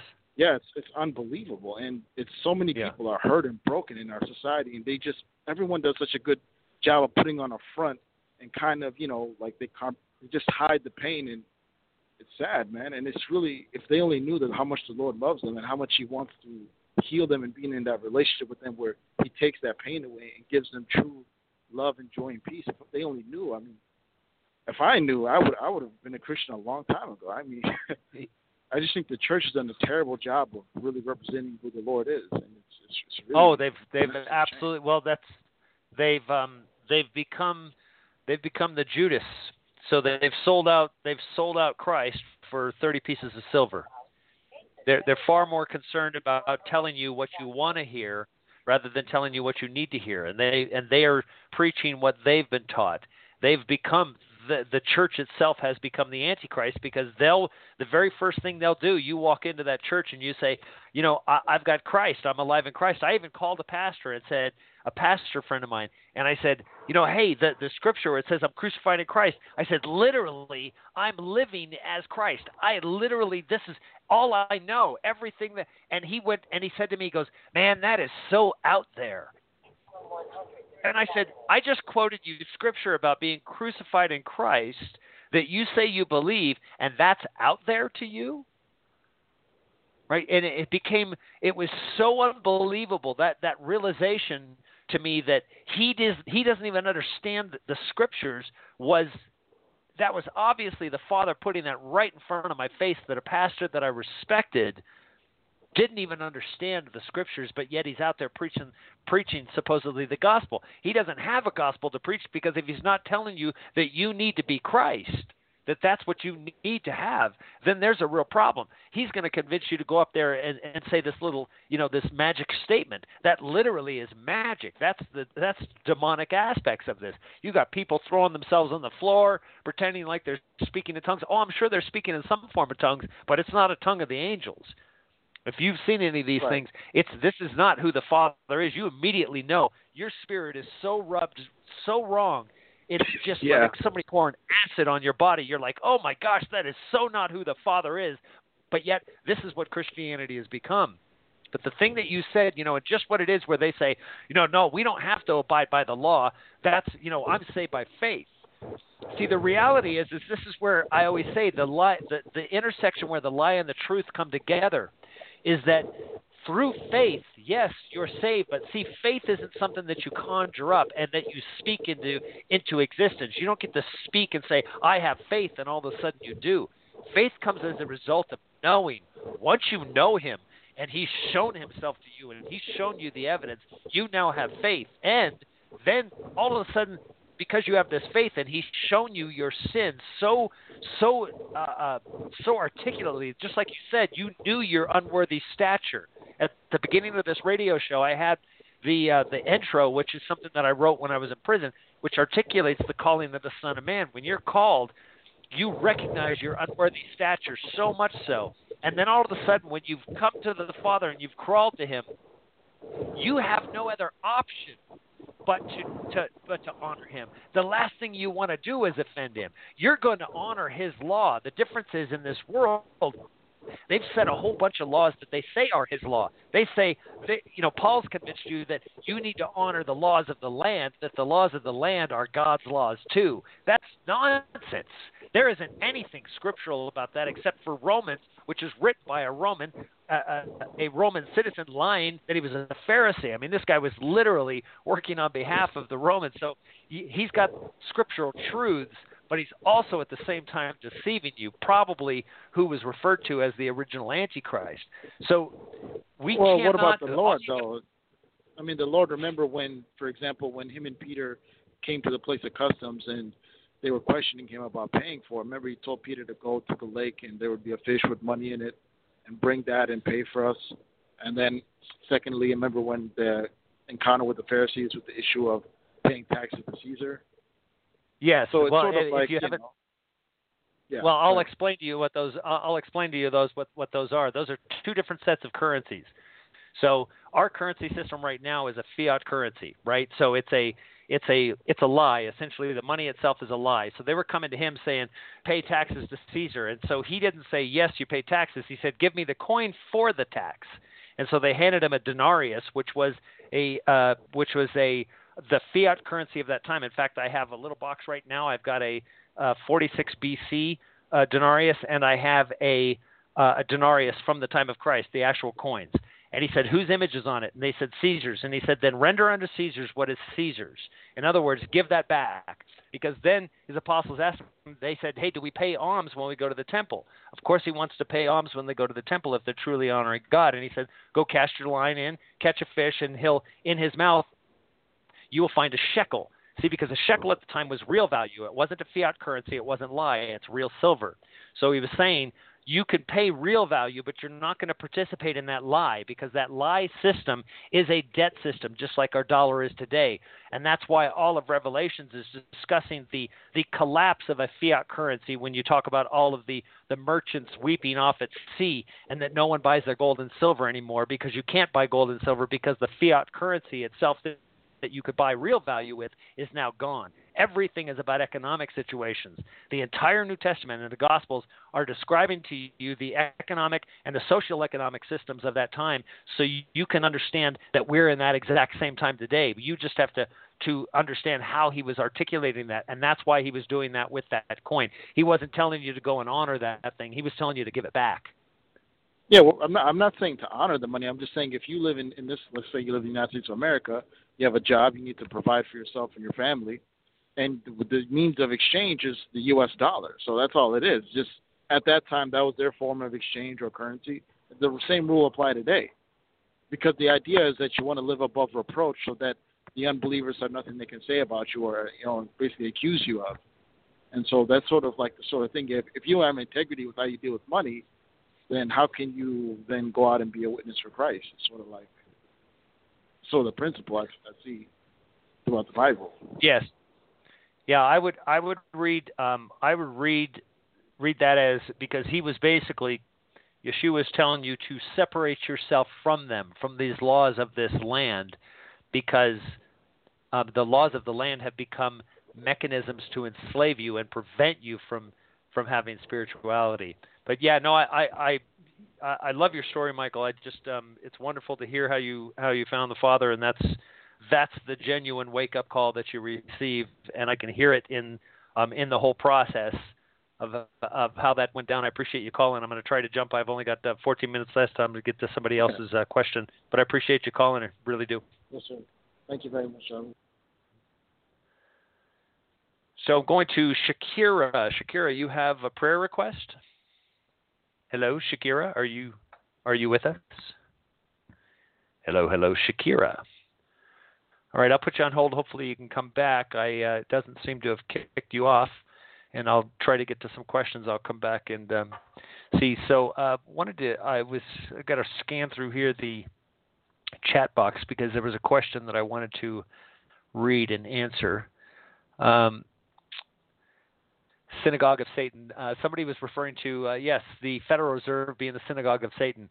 You could say that it is the synagogue of Satan because it is the dollar has become the tool. And like I said, where we're at right now is a very terrifying time because the United States dollar is the backing currency for every currency on earth, and there is no value in the U.S. dollar. Again, it's a perceived value. So it literally is a church. The Federal Reserve abides by all of the Admiralty law aspects of what is a church. So let me just help you understand that, and you can begin to go out and look at this, folks, that if you look at the flags that we have for this country, look at any flag for any country. Look at the flag that the White House has behind the president. Look at the flag that the courthouses have when you're in court, and look at the American flag that is at prisons. Now, those three areas, or federal institutions, particularly that are non-governmental agencies that are actually privately owned, like the Federal Reserve, privately owned government agency, the Internal Revenue Service, privately owned government agency. The Postal Service is a privately owned government agency. These have owners. This country has owners. This government has owners. And there is a different flag showing you this. And I bet you thought, for many of you, that there is a single flag of the United States of America that is red, white, and blue. But I encourage you to just open up your eyes and look at it, because it is not red, white, and blue. You don't just indiscriminately throw a color onto a flag. You'll see a very different flag behind them, and it has that gold fringe on it. That's an Admiralty law flag. It has nothing to do with you as a citizen of this country. It has to do with the owners of this country, and every single country that has the 10 horns that are associated with the beast system itself.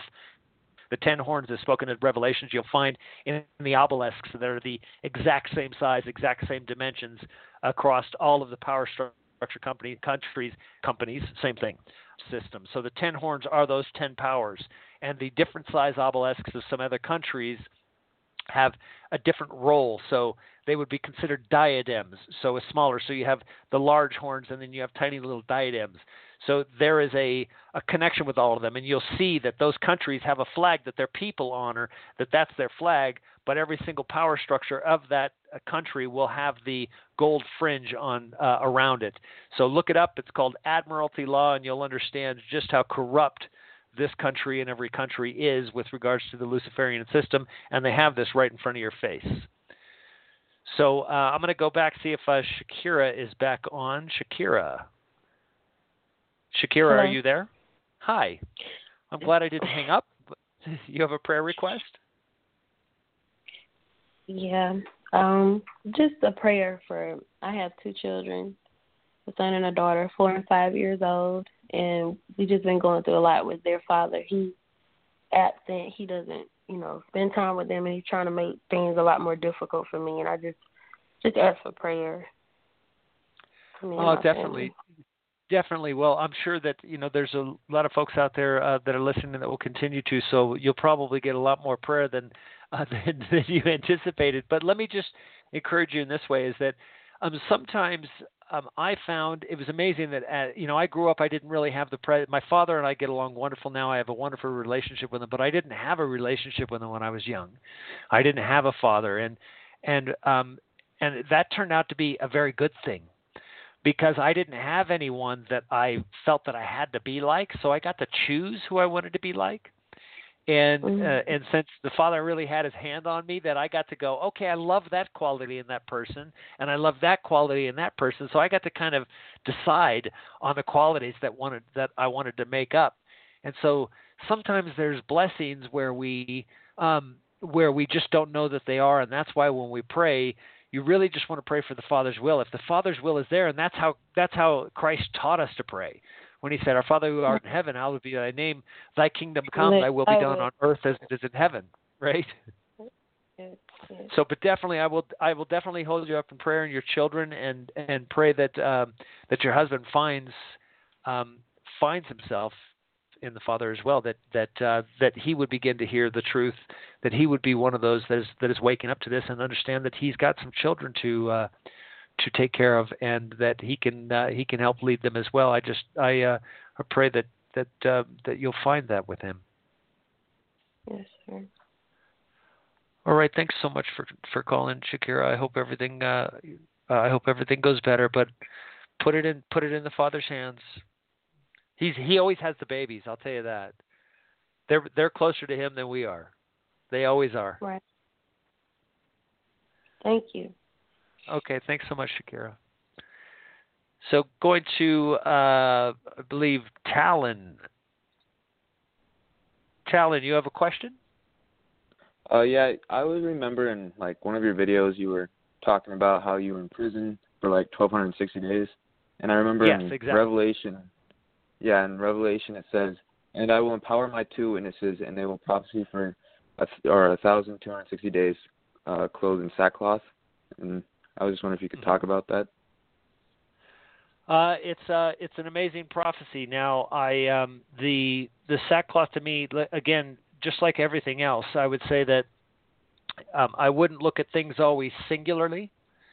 That I've been asked a number of times, that am I one of the 2 witnesses, and I've been asked that a number of times. I wouldn't say I am any of those things. I would say that maybe I am part of the witness, because there are multiple aspects of how you can read that. So first, Enoch and Elijah, you could consider these 2 of being one of the same spirit, being the 2 witnesses. So in 2 different flesh bodies, but of the same spirit, and they're a witness because from a period of time where neither of them died.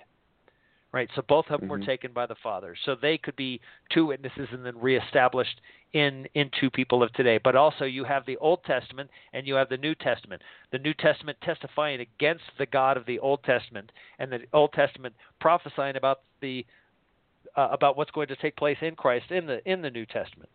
So Mm-hmm. Both of those are a witness of the condition of the world. So you've got two witnesses there. You also have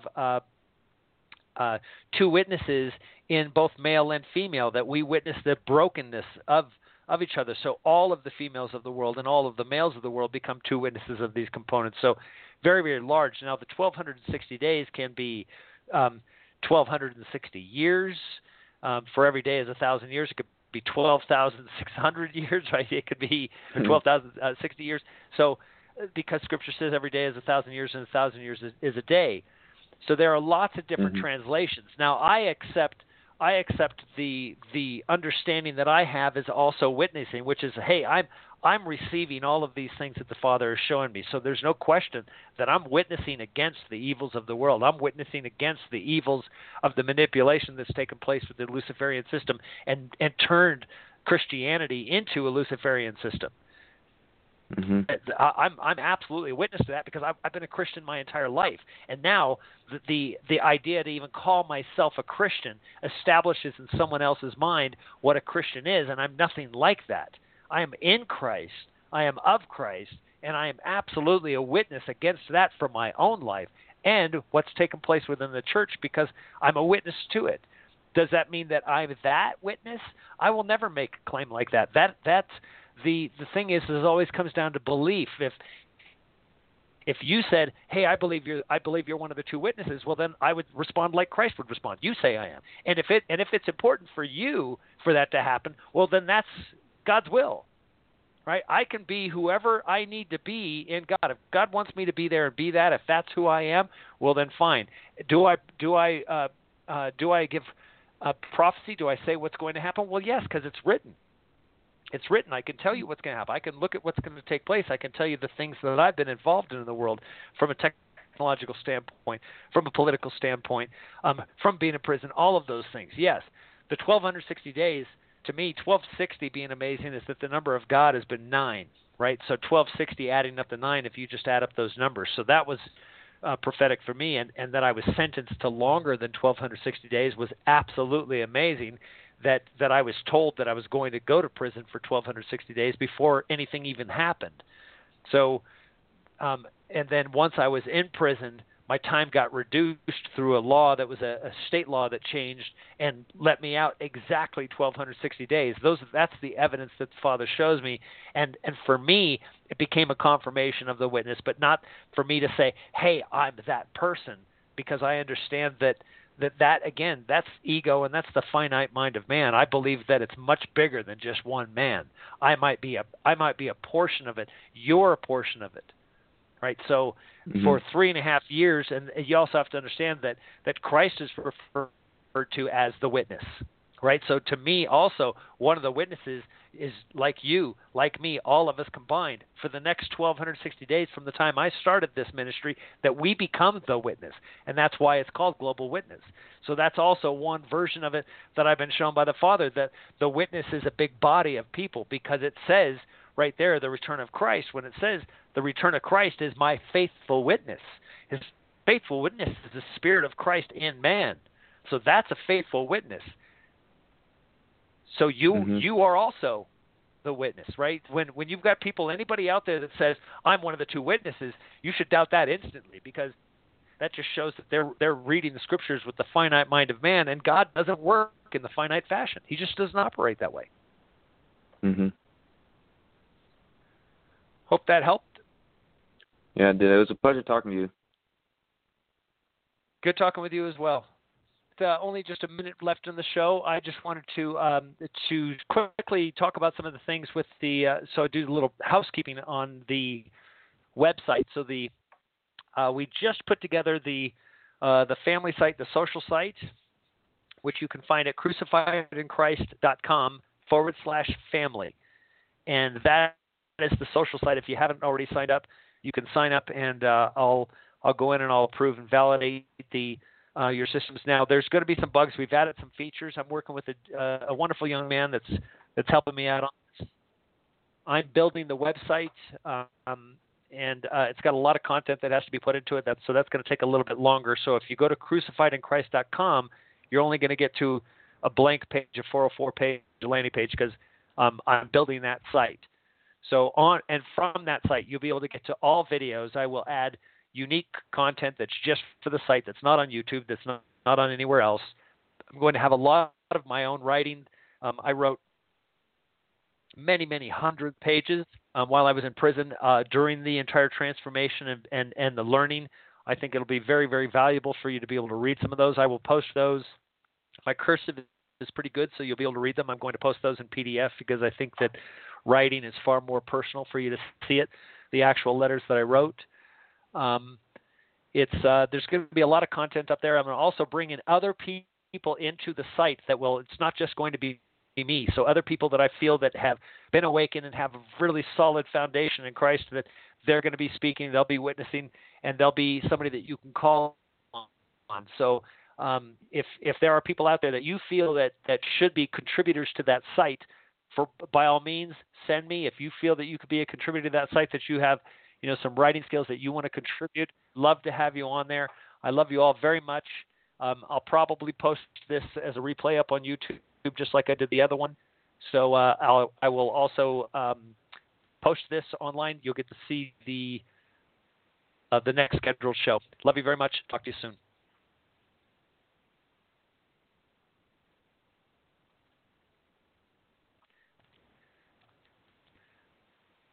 With Lucky Land Slots, you can get lucky just about anywhere. Dearly beloved, we are gathered here today to... Has anyone seen the bride and groom? Sorry, we're here. We were getting lucky in the limo and we lost track of time. No, Lucky Land Casino, with cash prizes that add up quicker than a guest registry. In that case, I pronounce you lucky. Play for free at LuckyLandSlots.com. Daily bonuses are waiting. No purchase necessary. Void where prohibited by law. 18+. Terms and conditions apply. See website for details.